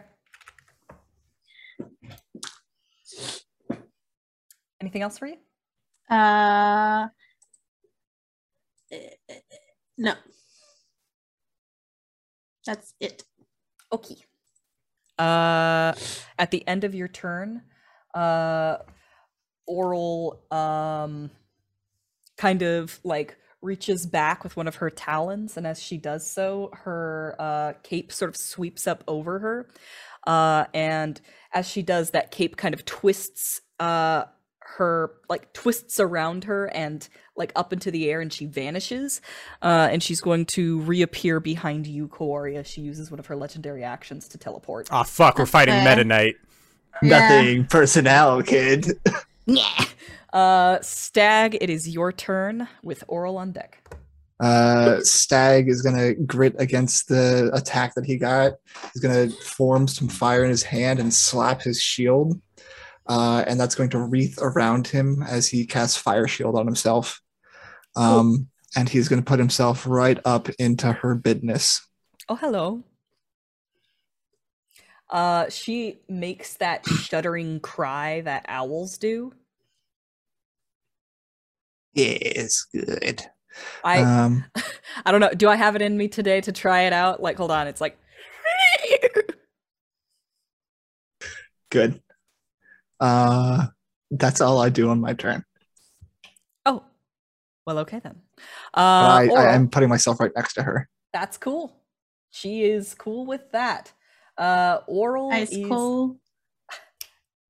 Oral's gonna come at you with a couple of talent attacks. 16 and 16. Both hit. Okay. Exactly.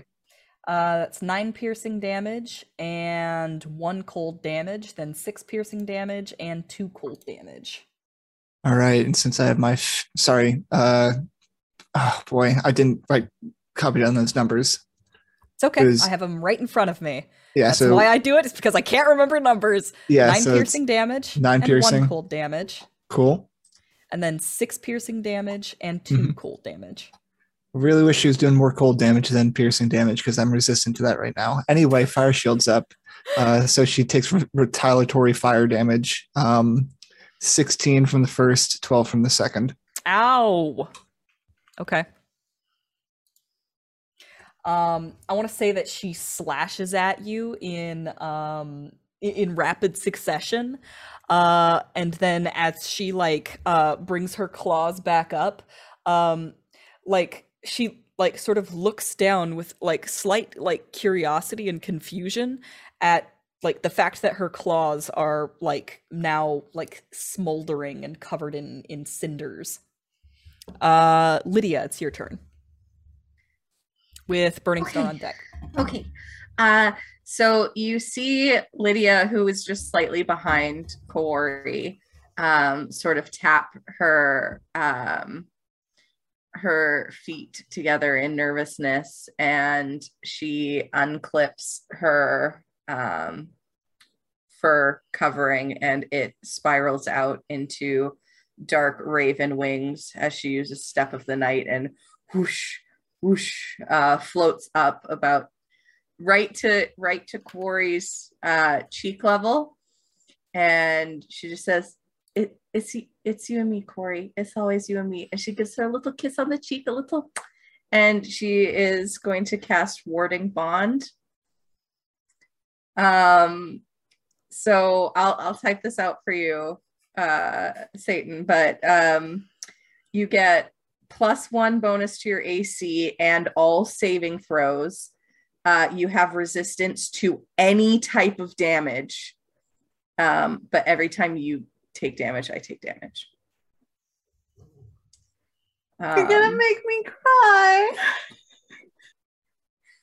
And then Lydia will fly back and up. So she is about 20 feet above Kaori and 20 feet away from Oral. is where Lydia will be. And that's her turn. All right. At the end of Lydia's turn, Oral is going to use 2 of her legendary actions to perform a Touch of Frost on Stag. Oof, owie. What do I need to roll? Nothing. Does a 28 hit you? Oh, yeah. Okay, that's going to be 14 cold damage. Oh, yay! And you can't take reactions until the start of your next turn. Oh, no. Is that a melee attack? Yes. Let me review. Fire Shield. It's a melee spell attack. Yeah, whenever a creature within 5 feet of me hits me with a melee attack, it does damage. That's it. Cool. Give me retaliatory damage. Retaliatory damage is another 11 fire damage. All right. She has now taken 69 damage in total.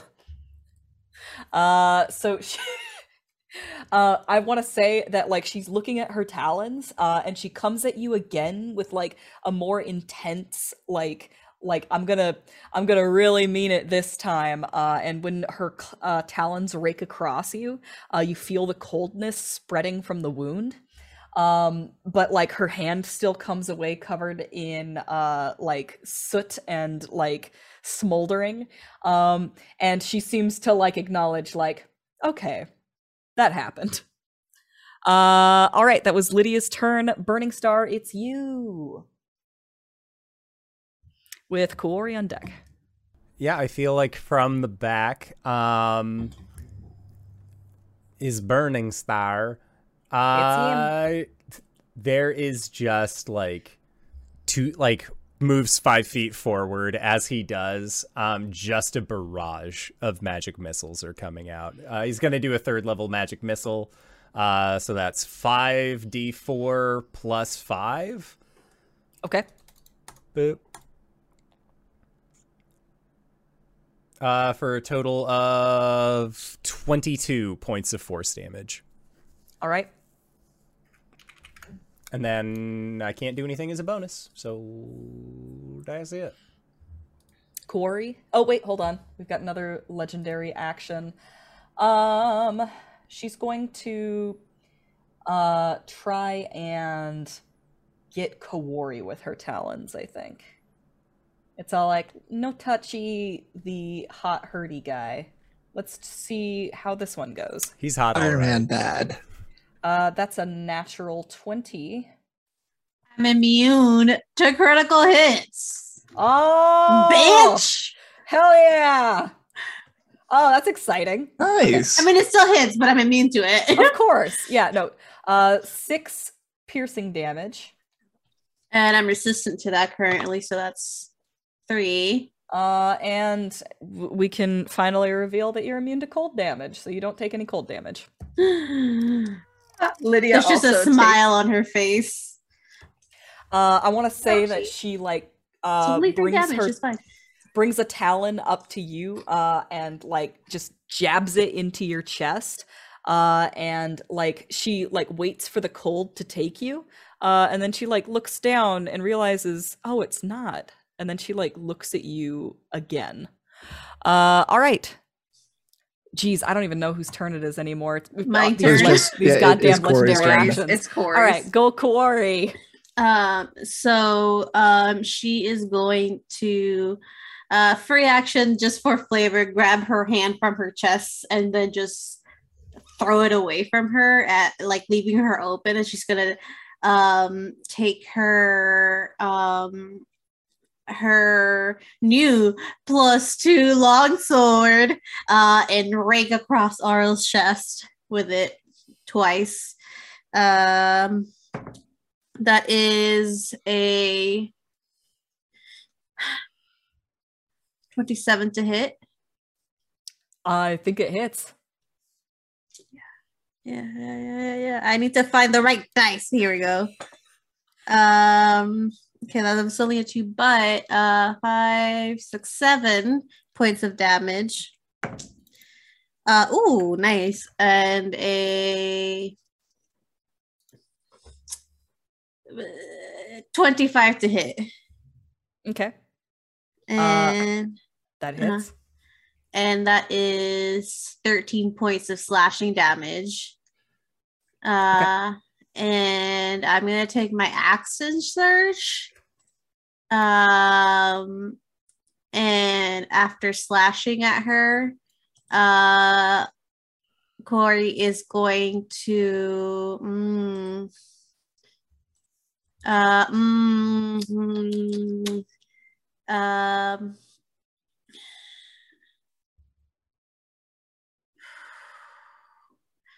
for now, what she's going to do is going to do another second level chromatic orb. But in a similar fashion of how Ara like aimed at her chest, she's going to put her hand against Arl's chest and cast it. I rolled really well for this hits. That's 25 to hit. That definitely hits. Okay. Okay. Okay, that's 14 plus 4 is 18 plus 5 is 23 points of fire damage. Okay. Oral's talon is in your chest, and you grab it and just throw it aside. Yeah. Creating an opening. Yeah. You bring your sword up to slash across her midsection, and as she's still reeling from that, you bring a chromatic orb to bear and then just like thrust it into her own like body in the same way that she had done to you. And I think that like she like doesn't react like emotionally aside from surprise.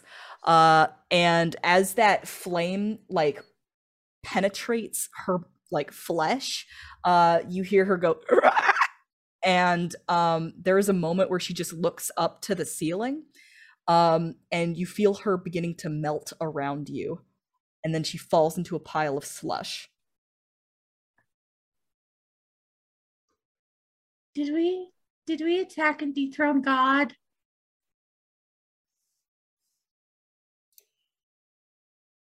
This is too easy. Oh, that was easy. As you say that, the slush begins to reform. Yes. And it rises up off of the floor and becomes a jagged feminine shape. As I was describing before, the icicle woman, essentially. And she raises up out of the floor, floating slightly, and looks you in the eye. And like her mouth doesn't move, but everybody can hear it out loud. The voice just resonates in the very ice. And she says, "Troublesome." Stag. Oh, you know what? It's her second form. It's time for some more legendary actions. If Zelda has taught me anything, there's a third one. No, that couldn't be it. We just have to kill this one. We're good. That's what you said about the last one. I'm definitely also She's not just a god, you know. definitely not Okay. peeking at the book. Yeah, she says, "Troublesome." And then she reaches up to her shoulder and just snaps off an icicle from it.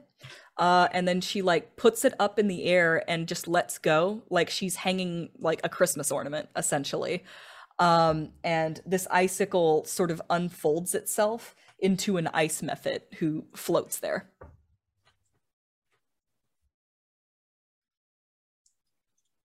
All right, Take out Stack, the it's your turn. ads.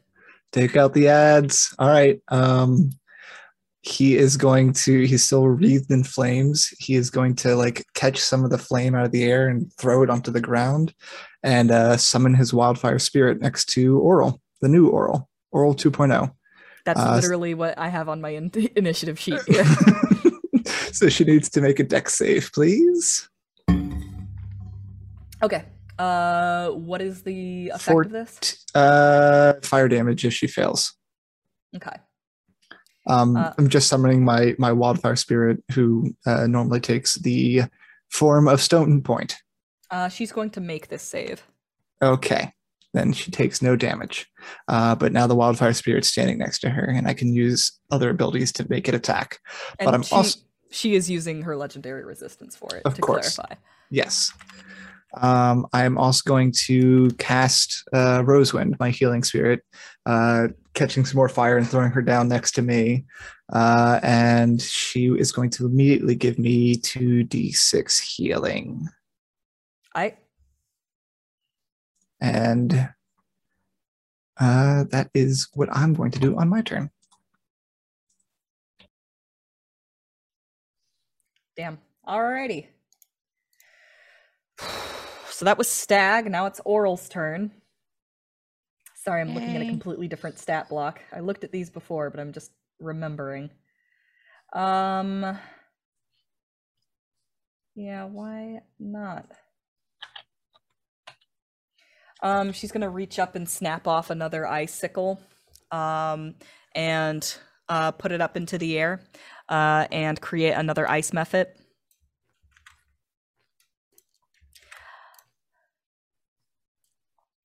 And that will be her turn. The ice methods are going to make themselves annoying. Hit me.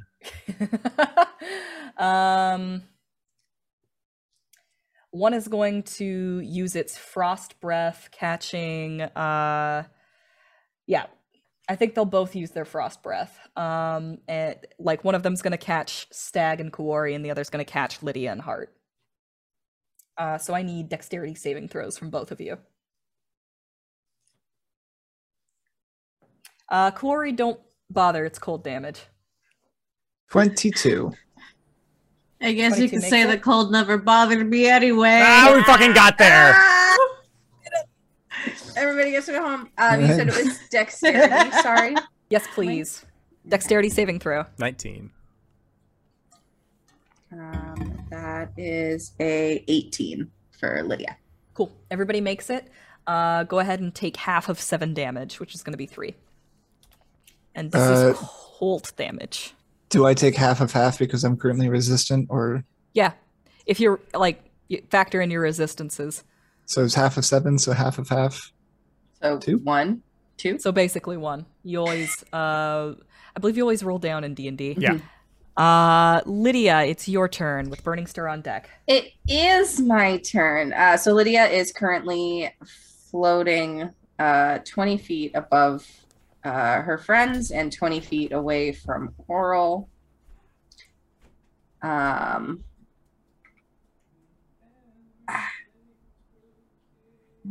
You'd think that it being last in the initiative, I would have decided my okay, yeah, is what I'm gonna do. Lydia is how you feeling, Stag? How you feeling, Troll Stagger? I'd say on a scale of 1 to 58, I'm at 29.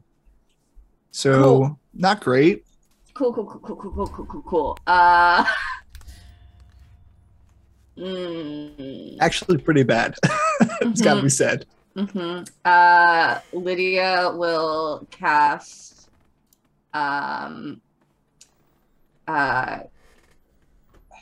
Lydia will cast Cure Wounds at 3rd level on Stag. So you just see this silvery glitter start to envelop you, and you get 20 points of healing back. Hot damn. Thank you. 3rd level, baby. 3rd level. What a I I fun like fun. clerics are dope. And then I think that Lydia will just try and use her movement to position herself in a way that is farthest from the ice methods, but closest, but still within 30 feet of her friends on the ground. But yeah, that's it. I don't have very many bonus actions, so. Okay. Burning Star, it is you with Kawori on deck. Oh, Oral's got her legendary actions again. She's gonna Does make she? another ice method. Oh, yay! Love that for us. It's after her turn, right? Yeah. Yeah, she'll make another one. More friends for the pile. Burning Star, it's you. Burning Star is going to drop concentration on the Wall of Fire, and instead is going to cast a 3rd level Flaming Sphere. But he's going to put it in between, like, right next to Oral and the Mephits, so if he can get all of the Mephits within 5 feet of the sphere.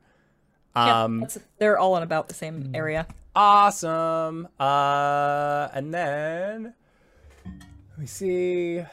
So it's an action. As a bonus action, you can move the sphere 30 feet. So he is then going to move it. He's just going to, like, bump it into Oral. So I need her to make another dexterity save. And then I'm going to use Cosmic Omen. 18. She got a -6 on that as well. So another 12. Okay. She's going to use her legendary resistance to succeed. Okay. Oh, come now. The dice had rolled one on top of each other in D&D Beyond, and it was a 4, and it slid off into a 1. So a total of 8 points of fire damage. Okay. At this point, it does seem like the fire is doing more damage. Yeah, It seems her second form is made out of ice. Whereas the first form was made out of owl. Wouldn't you know? Funny how nature does that. Who would have thought?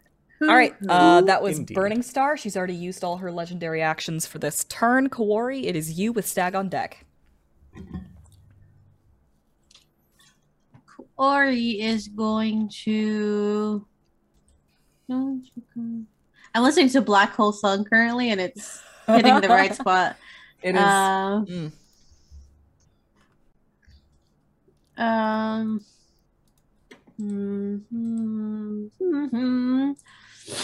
She is going to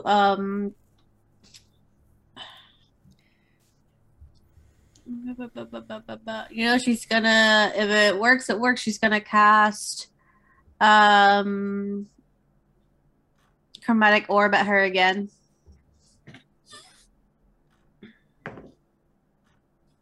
Does a 17 hit? Yes. Okay. Oh, thank God. I was really rolling 11 there. No, that's a D10. That's fine. 14 points of fire damage to her as Corey snaps again, and another burning. I was gonna say burning a small star implodes and then explodes next to her. Cool. All right. Anything else for you? No, that is my turn. All right, Stag, it's your turn. All right. Stag has kind of been dancing with fire this whole time, and he's going to continue doing that as he snags some of the fire around him and just Kamehamehas it at Oral and casts Burning Hands at 3rd level on her. Okay. So dex save. All right. She is out of legendary resistance for this form. For this form. 18. 18 passes, so I'm assuming that's half damage of 18, which is 9. All right. And her vulnerability brings it back up to 18. Cool. And then as a bonus action, I'm going to command my fire spirit, my wildfire spirit, to attack her as well. And he acts right after me. But I don't know if you want to have Oral do her legendary resistance first. She's She outie. doesn't have any legendary actions. Oh, for this or, turn. okay, cool. Then yeah, they will attack for a 23, Okay, 23 hits. and that's 5 fire damage. Okay. And that's my turn. All right. Oral. I want to say, she has just rivulets of water dripping down her shoulders, where all of these flames have begun to just melt her extremities. Her face has no expression. Like it is just carved of ice. And like I think like the body language is irritation. She's going to point at Kuwari. Make me a charisma saving throw. As a gem-sized ice crystal hovers next to you. I'm real bad at charismas, I think. You do get a +1 at least from warding bond. Cool, that makes it a whole total of +1. Thank you. As in, like, that sounds sarcastic, but no, thank you. Everything helps. Every point helps. Not when you roll a natural one. No. But it is a total of 2 now. If Just that doubled makes it a right there. difference. You Ah. doubled it. There is an Doubled it. ice crystal hovering next to Kawari, and she closes her hand, and as she does so, Kawari is pulled towards the ice crystal and becomes smaller, and then suddenly just shunts into it. You are trapped inside of the ice crystal, and you are stunned. Not gonna lie, that sounds really bad. You can repeat the saving throw at the end of each of your turns. You know what that looks like? Not my fucking problem. Yeah. There's Burning also star. cold damage involved, but we're not going to worry about that for you on account of your immunity.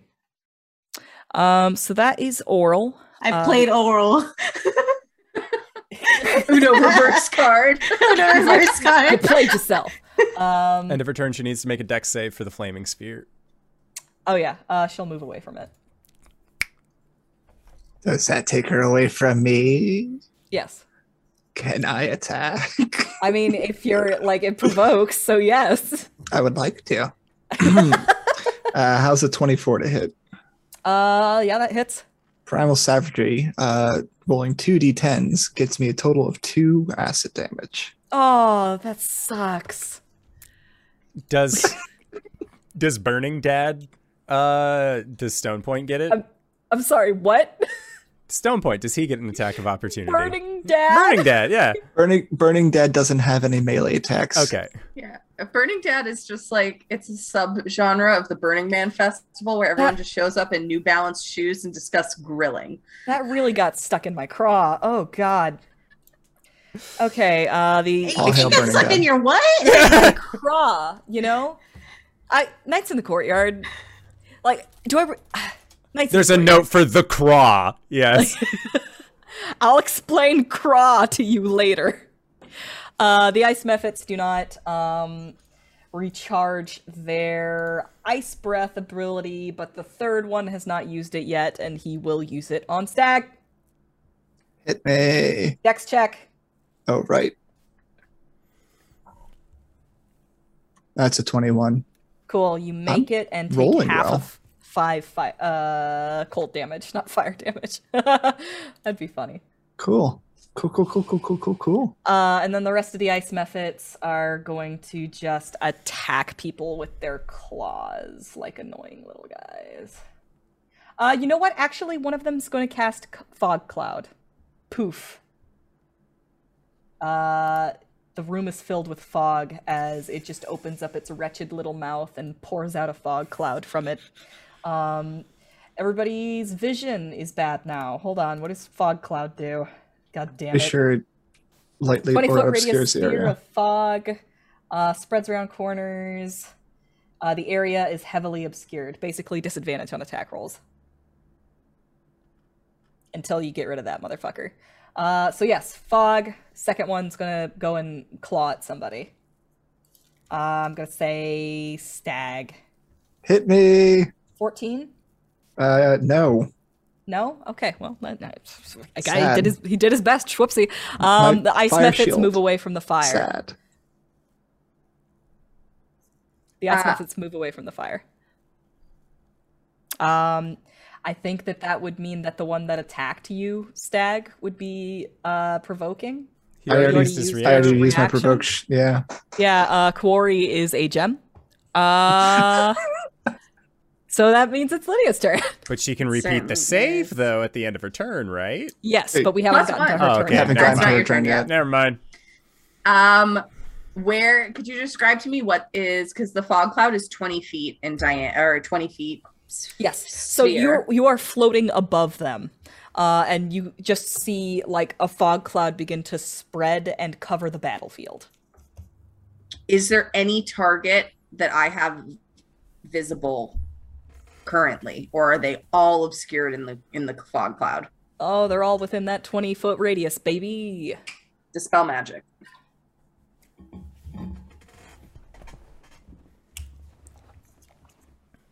Well played. That's my whole turn. That's it. That's all I get because it's an action. You cast Dispel Magic, and that fog all At begins third to level. like return back to from whence it came, and like it all just goes right back into that Mephit's mouth, and then it like has like these big cheeks, and then like swallows and looks really confused.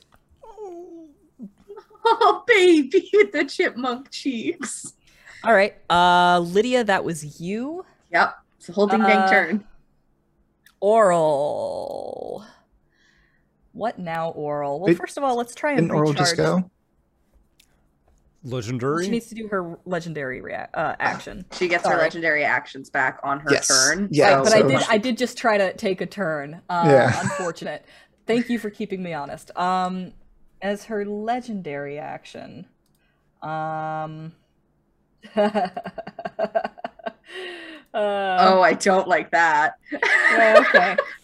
The Mephits have displeased her. She's going to use her splinter action. I'm liking the sound of this. I'm not. Yeah. She's going to explode that ice method.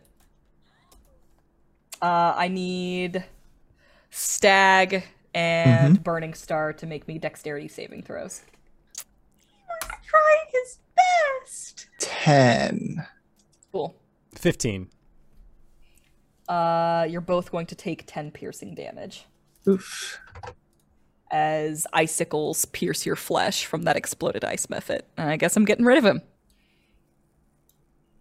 Get fucked, idiot. I'm talking to the method. Sorry.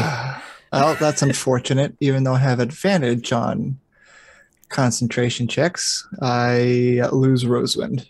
You didn't even get to use that. I used her twice. Okay. Well, so that was Lydia. That was the legendary action. Time for Burning Star. Okay. Burning Star is going to use his 3rd level spell slot, Dispel Magic on the Ice Crystal. That's keeping Kaori in. Tell me what Dispel Magic does. Dispel Magic. Choose any one creature, object, or magical effect within range. Any spell of 3rd level or lower on the target ends. For each spell of 4th level or higher on the target, make an ability check using your spellcasting ability. DC equals 10 plus the spell's level. Now, Ice Stasis is not a spell. Never mind then. Because it is, well, it's a magical effect. Yes. That would count. So if it is not a spell, it does not have a spell level. Yes. It did say any magical effect does end, right? Yes. All right. I'm willing to allow that. Because it says right here, Oral magically creates a gemstone. So I think that would do it. Yeah. What does it look like when Burning Star undoes what Oral has done? So there is like this method just exploded by Burning Star. They have like shrapnel in them from this method, but they are like just focusing on Oral. like just looking at Oral directly, and there is just a hand wave in a dismissive manner, where this small bead of, if Oral's ice is blue, then it's a small bead of red. Like it is just like the opposite color that seems to wash over the ice, and then there is just a quick fracturing sound as it dissipates. And then Oral's still within 30 feet, so then moving the flaming sphere to just ram it into Oral, so she needs to make me a dexterity save. Okay. 7. Okay, 7 is going to fail, so then she is going to take... Ooh, almost max. 16 points of fire damage. Okay. Give me a moment. I thought so. So Oral has just like callously destroyed one of her servants. And I want to say that Burning Star points at the gemstone that Kuori is trapped in, releases her. And Oral looks at you like, that's not supposed to happen. And then, like, as she's looking at you, there is a moment of realization and recognition in her face. This unmoving face suddenly shows emotion for the first time. And as she does so, that flaming sphere just goes completely through her. And she falls in half on the floor. Burning Star just begins, like, approaching the spot where she has fallen.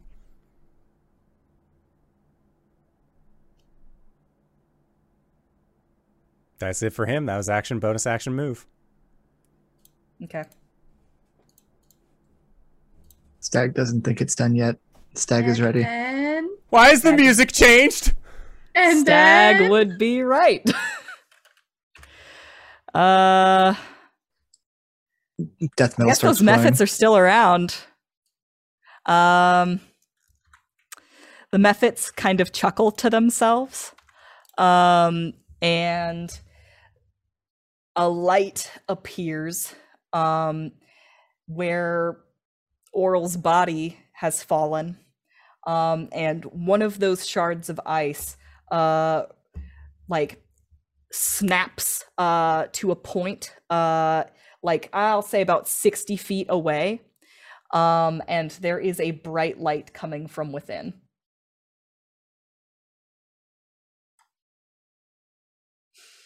As it does so, you feel the temperature in the room drop starkly. That was Burning Star. I guess it's time for a legendary action. Oh, interesting. It flares with a blue light. Just a bright, gleaming light flashes. I'm gonna say Lydia. You're the one that's closest to her at this point. Make me a wisdom saving throw. Hold on. I have a thingy for wisdom saving throws. Hold on. I have advantage on wisdom saving throws against magic. Would this count? Yes, it is magic. All right, baby. If it had to be anything, I'm glad it's wisdom. I got a +7. Natural 20 for 27. Ah, nice. All right. Okay. Be gone, nice bitch. Like it is literally like a flashbang. Like for a moment afterwards, you're kind of blinking and like seeing the world in like, you know, like those opposite like colors, the way that you do when like something flashes against your eyes. And for a moment, all you can see is just darkness and these swirling stars. And then your vision begins to fade back in. This happens over the course of seconds. Yes, so that was Burning Star's turn. Kuori, it is you. You have just been returned, and you watched Burning Star murder Oral again. Stag is on deck. Satan. Yeah, sorry, I'm looking at a few things. It's okay. And I forgot I was muted. Bleep, bleep, bleep. You know what? She is going to lash out. I feel like she's going to fall onto the cold ground, and when she when her head tilts up to look at Oral, and after she, even throughout the whole dying and reforming, there's just this look of pure anger and rage that even people like Lydia haven't seen on her face before. And she stalks her way to Oral and slashes at her twice again with her sword. That is... She is 60 feet away. Oh, that is true. That spells. She's gonna stalk 30 feet to Oral. Okay. And she's gonna cast maybe it's been working. She's gonna cast Chromatic Orb again. Okay. 16. 16 will not hit. It glances off of this crystalline shard. She just gets more angry, and that's her turn. Okay. That is Kuori. She has used only 2 of her legendary actions, so I guess she'll go ahead and use one of them. Yeah, okay. Burning Star, you're getting an attack. 19 to hit. That'll do her. 16 cold damage. Okay. As a polar ray charges and releases just like a literal like laser bolt, like a blue line connects the two of you for a moment, and it is so cold it burns. All right, that was Kuori's turn. Stag, it's you with Oral on deck. Cool. So Oral is now like a crystalline glowy thingy. And how many ice methods are left? There are 2. All right. I'm going to bonus action have my Wildfire Spirit attack one of them, and then cast Scorching Ray, 2 targeting her, 1 targeting one of the other ice method. Okay. So that's a 25 for her, a 12 to hit her, and a 9 to hit the ice method. So. Okay. The 25 will hit, and then the other 2 attacks do not hit her or the ice method. Cool. 12 fire damage on her. And then for the other ice method, my Wildfire Spirit gets a nat 20. Way to go, bud. Nice. That's 10 fire damage. All right. That ice method is going down. However, it is going to explode upon its death. Give me a dexterity saving throw. For me? Yes, please. Sure thing. That's another nat 20. So 23. Where'd it go, D&D Beyond? All You're right. rolling well for me. Take half of 7 slashing damage. Oof, owie. All right, so there goes one of those guys. Okay, anything else for you, Stag? I think he's still going to try and get up into business of the Frost Maiden. Did you So- roll your Scorching Rays for Oral? Yeah, Oh, okay. only one of them hit Oral. Got you. So you move 30 feet towards Oral? Oh, Yep. wait, no, you're a Wood Elf, 35. Yes, that is exactly correct. Yay, Wood That- Elves! those are true statements. Anyway, 35 feet towards her. I'm coming. Ooh-wee. Ooh-wee. All right, so that's Already Stag. coming. Oh, wait, no, never mind. That's Stag. Stag. On Oral's turn, the wind begins to pick up, snow begins to fall, fog fills the room, and she creates a blizzard about herself in a 30-foot radius sphere. The area within the sphere is heavily obscured. It moves with her. Yeah, that's it. The area around her is heavily obscured. So that's Oral. The Ice Mephit is, I guess, gonna go after Burning Star. He's the only one that's still hanging around. 21 to hit. That'll do her. Okay, that's 5 slashing damage and 3 cold. Okay. And it's going to just park itself next to you and harry you. Just Little jerk. all right. That's the Ice Mephit. Lydia, it's your turn. How we feeling out there? I am not feeling good. Feeling great. I'm having a time. No, I am feeling good. This is great. Lydia would like to survey her friends and see which one is bleeding the most. I'm actually good. action. I've only taken 3 points of damage. I already warding bonded you. I got you. I got you, boo boo. But how bad you bleeding there, Troll Stagger? I mean, Troll Stagger's bleeding pretty good, but your last healing almost got him up to max, so he's fine. I don't know, Heart. He's not looking super great, but I wouldn't worry about it. Stop trying to die. I'm Kill your not. friend. I am not trying to die on this one. I'm just letting you know it'll be fine.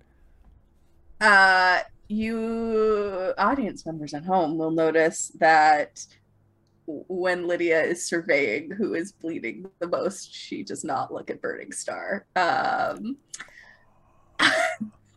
Nice. All right. Hey, last time Burning Star dropped to 0, Heart came back, so like that's Yeah. good. I'm sure that's what will happen that's again. where Lydia's head is at right now. But Yeah, I can take some healing if you want. The only target is the Ice Mephit next to Burning Star, correct? Yeah. Everything else is obscured by Oral's heavily Blizzard? obscured, but Yes. yeah. 30 feet around Oral is a heavily obscured blizzard. Lydia will fly down to Stag and just sort of say, be careful in there. I've already lost enough family. And she's going to cast Death Ward at 4th level. Oh God, what is that? Tell me more. Fuck yes. So Death Ward means that, let me bring it up here, and it's, for some reason, it's not concentration, because I've been sitting it's fucking here. badass. I've been sitting here going, I can't do that. It's concentration, and I'll lose warding bond with Corey. So you are protected from death. The first time that you would drop to 0 hit points, instead you drop to 1 hit point, and the spell ends. If the spell is still in effect when the target is subjected to an effect that would kill it instantaneously, the effect is negated. Cool. I cannot die. Correct. That is my 4th level. I'm going spell. in. Well, once at least. I'm going in.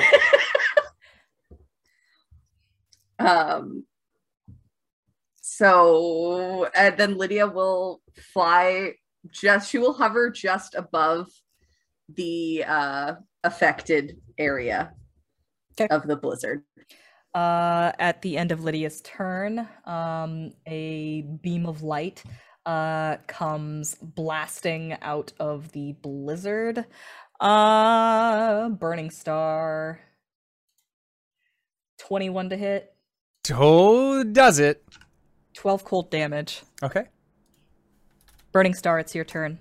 Burning Star is going to so it's just heavily obscured inside of the thingy? Yep. Okay. Basically disadvantage. Just moving his flaming sphere directly in, ram it into the middle. Okay. Yeah, it needs to make a dex save. Cool. 19. That is a success, so it takes half of 9 points of fire damage. Okay.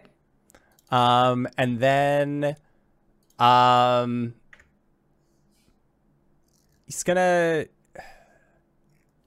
he'll provoke from the Mephit. Okay. And he's gonna move like 10 feet back. Okay. 15 feet back from where the Mephit is. Cool. So the Mephit can make an attack against him. Sure. The Mephit got a natural 20. 7 slashing damage and 7 cold damage. Okay.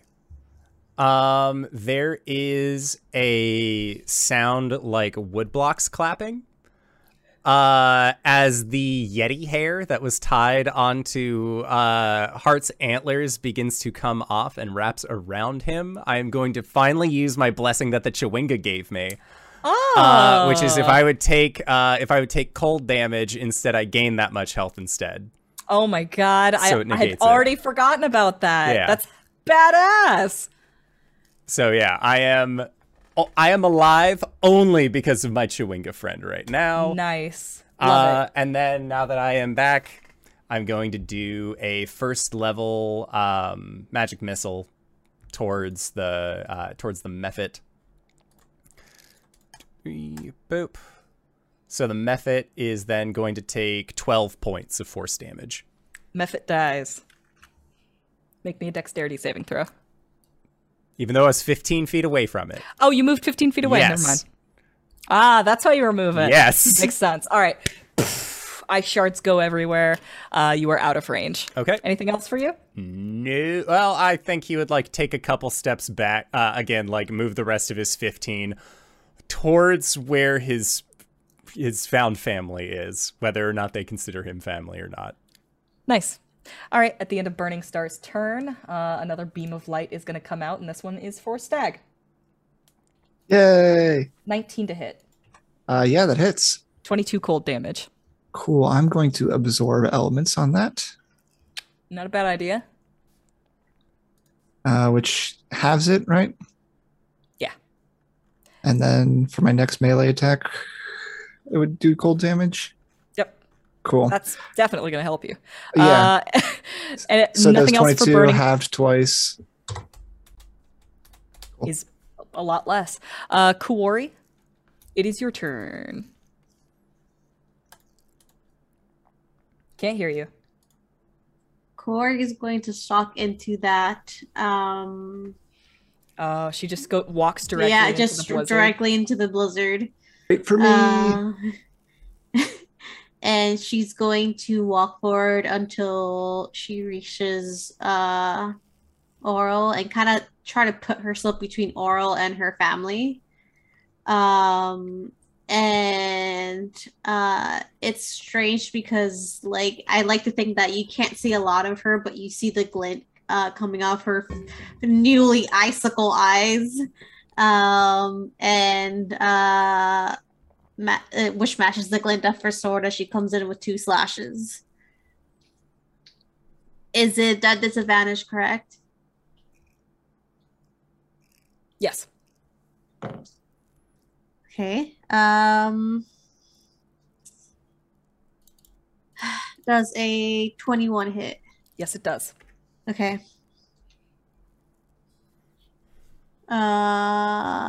Let me. What am I hitting? What am I hitting? A D8 because I'm using one hand. That's 8. 8 plus 5. That's 13 points of slashing damage. Okay. And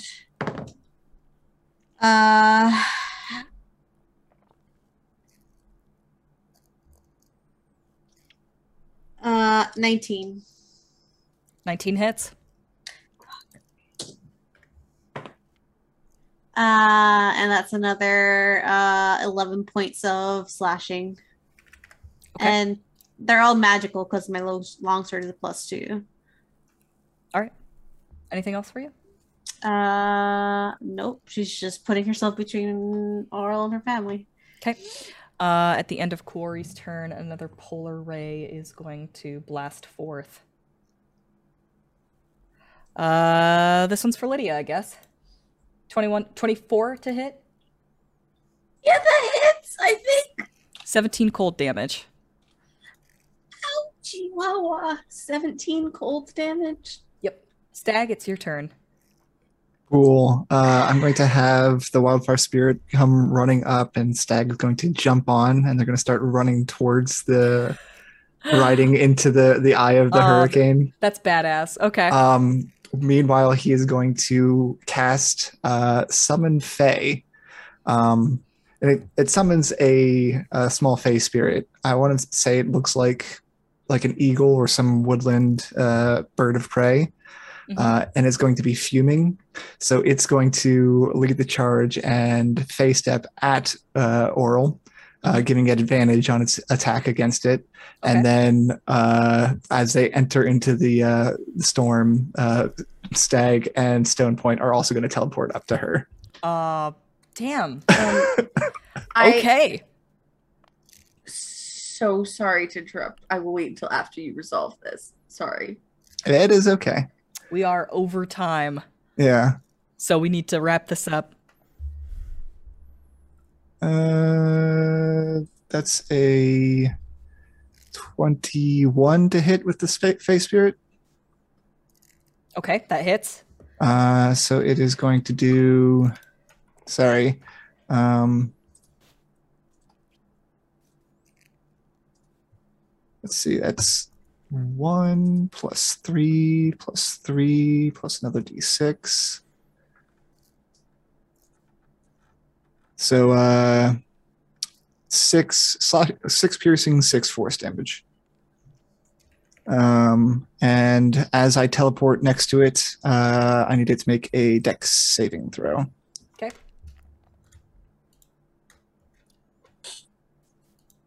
$18. That passes, so no fire damage. Okay. That is Stag's turn. He's up upon her in the blizzard. Okay. Oh, now I will politely interject just momentarily, if you don't mind, because I reread my armor. I thought that it was a melee attack, but no, it's just if a creature attacks you within 60 feet. So you see the boulette armor that Lydia has been wearing for the first time when it gets hit with that polar beam. You see it shine back, and I need Oral to make a dexterity saving throw. Okay. Dirty 20? That passes, so they'll take half damage. But just 1 second here. 1, 2, 3. Oh, come on. 1. So 13 points of radiant damage halved to 6. Okay. Anything else for you guys? That was Stag's That was turn? my turn. Yep. Okay. It is Oral's turn. She's going to use Polar Ray twice. What is Burning Star doing as he moves towards his family? So Burning Star has just been like locked eyes on Oral, was like positioning himself towards the back to give himself space. But there is always a sense that he has a clear look in the direction of the center of this blizzard. Like he's making sure that like there's nothing in between him and this thing. Burning Star gets an emotional message, and it's when I say emotional, I mean like it resonates on a frequency that he's familiar with, and it's basically stay back.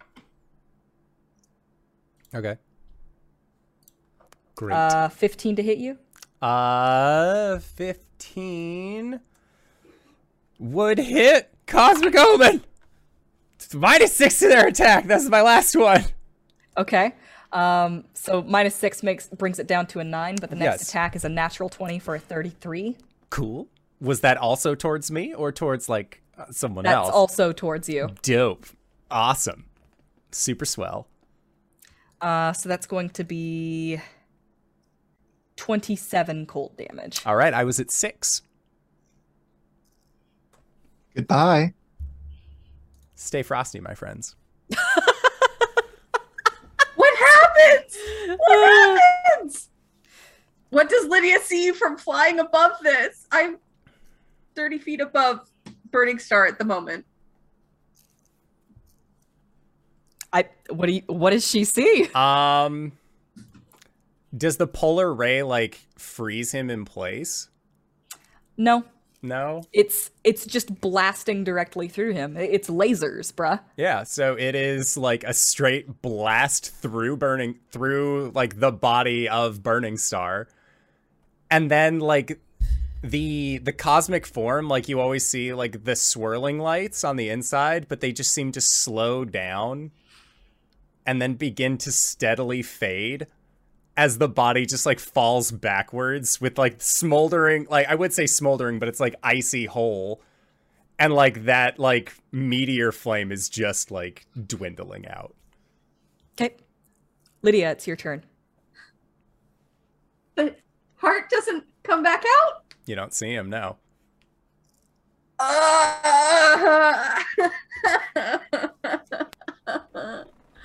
Cleric, it is your turn. Lydia flies down. I fly down to Burning Star's body. And I have one more. I don't have one more because I used to spell magic. Never mind. Lydia will reach down and grab Burning Star's hand, casting Cure Wounds at 2nd level, and will just say,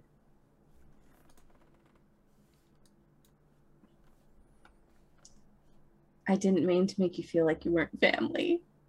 And you heal back up for 14 hit points. Hell yeah. And the stars begin to shine brighter again. And that's Lydia's whole turn. All right. At the end of Lydia's turn, a polar ray is going to blast out at Kuwari. Sorry, I just out of curiosity, does a dirty 20 hit you? Can't hear you. Yes. All right. You don't take 16 cold damage. I really wanted Lydia to fly down and heal him for 14, and then I mean, Oral just like, no. That's a different show. Tune in Mondays to see a DM who does that kind of bullshit. Just fucking like. It would have been at disadvantage because he's on the ground, but still. I think we can would have Knights in done the it. Courtyard for that, but we need to actually finish this fight for there to be a Knights in the Courtyard. So let's keep going. Sorry. All right, that was Lydia's turn. Burning Star, you're back up again. Okay. Back up again at the Krispy Kreme. Boy howdy, am I. God. My brain said Krispy Kreme was an ice cream place, but that's not right. No, it's a donut shop, and now I really want one. No! So Burning Star is going to stand back up, and when they do, he's going to use the second starry form to turn into Chalice. And then in Chalice form, he is going to, like, as he's standing up, he puts his hand over this, like, gaping hole. Like, you can see through it, I want to say. Like, there is, like, very visibly, like, a chunk missing from the boy. But he is going to cast Cure Wounds, also at 2nd level. And the hole just begins to close as he does. So, I am going to heal self for... Oh, God. For 16... Then Chalice form, so 16, 24, for a total of 27. Damn. Okay. That's it. That was my action and bonus action, because my flaming orb is gone. All right, at the end of Burning Star's turn, Stag's going to take some attack. 15 to hit. That does not hit. All right. Kuwari.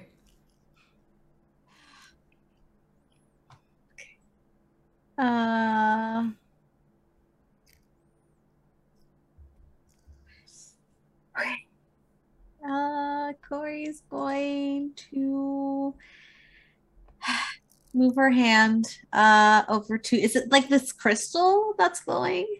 Yes. And It is small.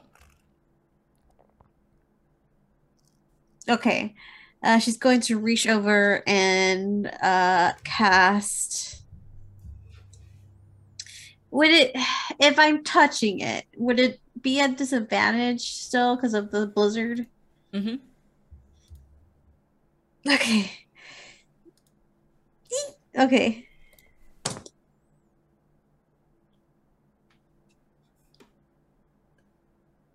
This is 13 hit. 13 does not hit.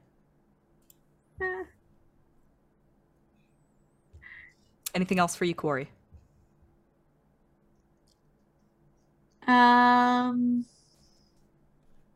No. She just, I guess, as close as she can to the crystal. Okay. Stag. Awesome. Hey, guess what I remembered? That when I have my Wildfire Spirit out, I do an extra D8 damage on my fire attacks. So I forgot to factor all those in. Whoops. Don't worry about it. Anyway, speaking of which, I'm going to use a fire attack, Burning Hand, 2nd level on her. Jesus. Okay. Dex save, please. Okay. She got a 5. Okay. So that's 15. She's going to use her last legendary resistance. She only gets 1 in this form. 22 fire damage, so half would be 11. Okay. Bonus action, have my my spirit attack him, and also my Fey spirit is going to attack her. So Glory, let me just. When these spirits are attacking her, you can see that like their faces have burned away, and there are just charred skulls inside, and there are flames licking off of their bodies. Whatever these are, they don't look like Stag's family. 18 to hit for my wildfire spirit. 18 will not hit. All right, and the other spirit got like a 10 to hit. Bookie. All at disadvantage, obviously, because we're fighting the storm. Let's go. Anything else for you? No, that was a lot of attacks. I'm done. All right. I don't know. Is this Fey creature targetable? What all is targetable on your team, Stag? All of my summons are targetable. Oh, well. They have hit points and everything. Okay. Good to know. Stag's getting 1. 26 to hit. Sure does. Dirty 20. Well, I mean, like, it's damage. 20 cold damage. 20 cold damage, and then it's going to take some damage from my fire shield. Ah. So that's 12 fire damage. All right. And then the second attack is going to be a 16 against Burning Star. Yeah, that'll hit. Okay. That's going to be 18 cold damage. Okay. All right. That's Oral. Lydia, it's your turn. Guys, I'm running out of juice here. Never give up. Fucking I want to say that you feel a squirming in your muff, and the weasel pulls out the gun and like pushes it towards you. Show me what you have. I've been too busy healing. This is an action to use, good sir, but thank you. Confused weasel noises.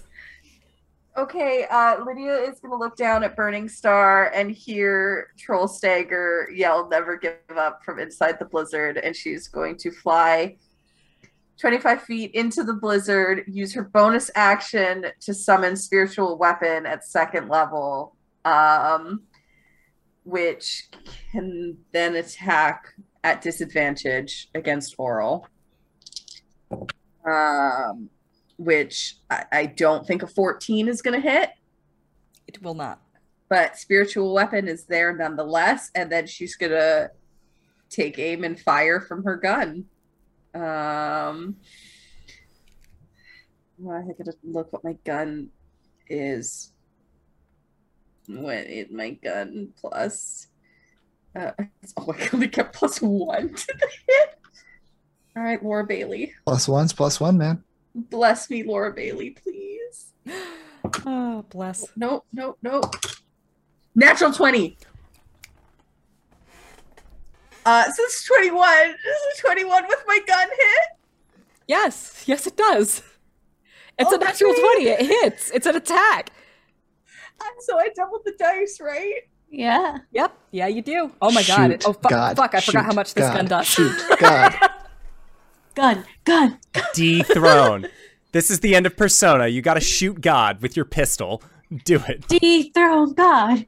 Dethrone God. Holy fuck. Okay, 6 plus 5 plus 1 That's 12. is 12. Do you want me to just roll 3 more dice or Yeah. double it? Okay, Yeah, roll 3 more dice. 12. Plus 4 is 16. Plus 4 is 20. Yeah. Plus 3, 23 points of radiant damage. It's pretty darn good.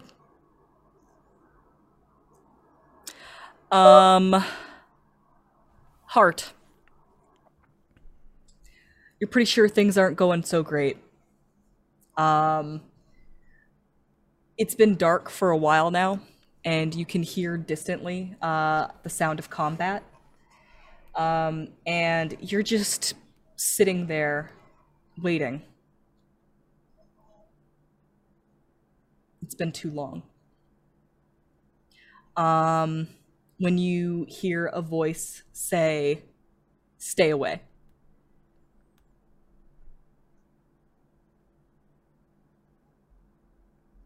Okay.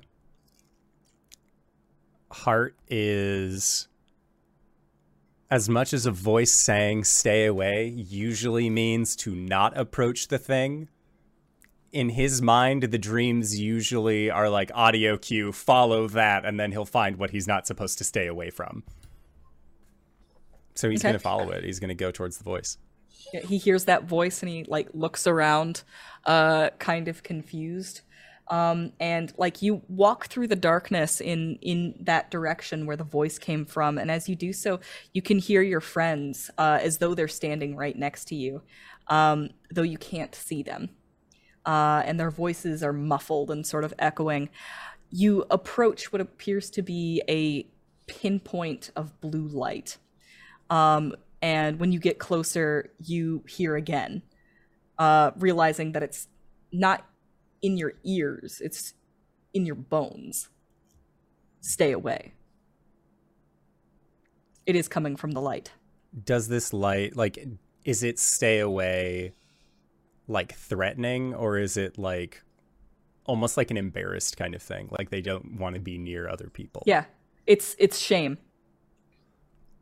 I think Hart is going to go up to it, and he's going to wrap his arms around it, and he says, "It's okay.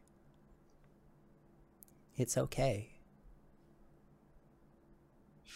We see Hart now wrap his arms around this point of light.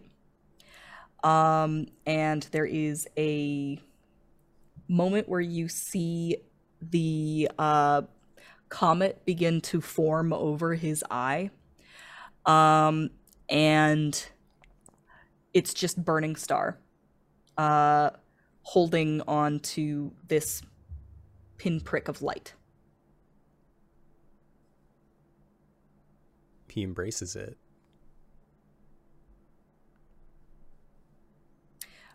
We snap back to reality as a fucking pistol shoots a god and shatters it to pieces.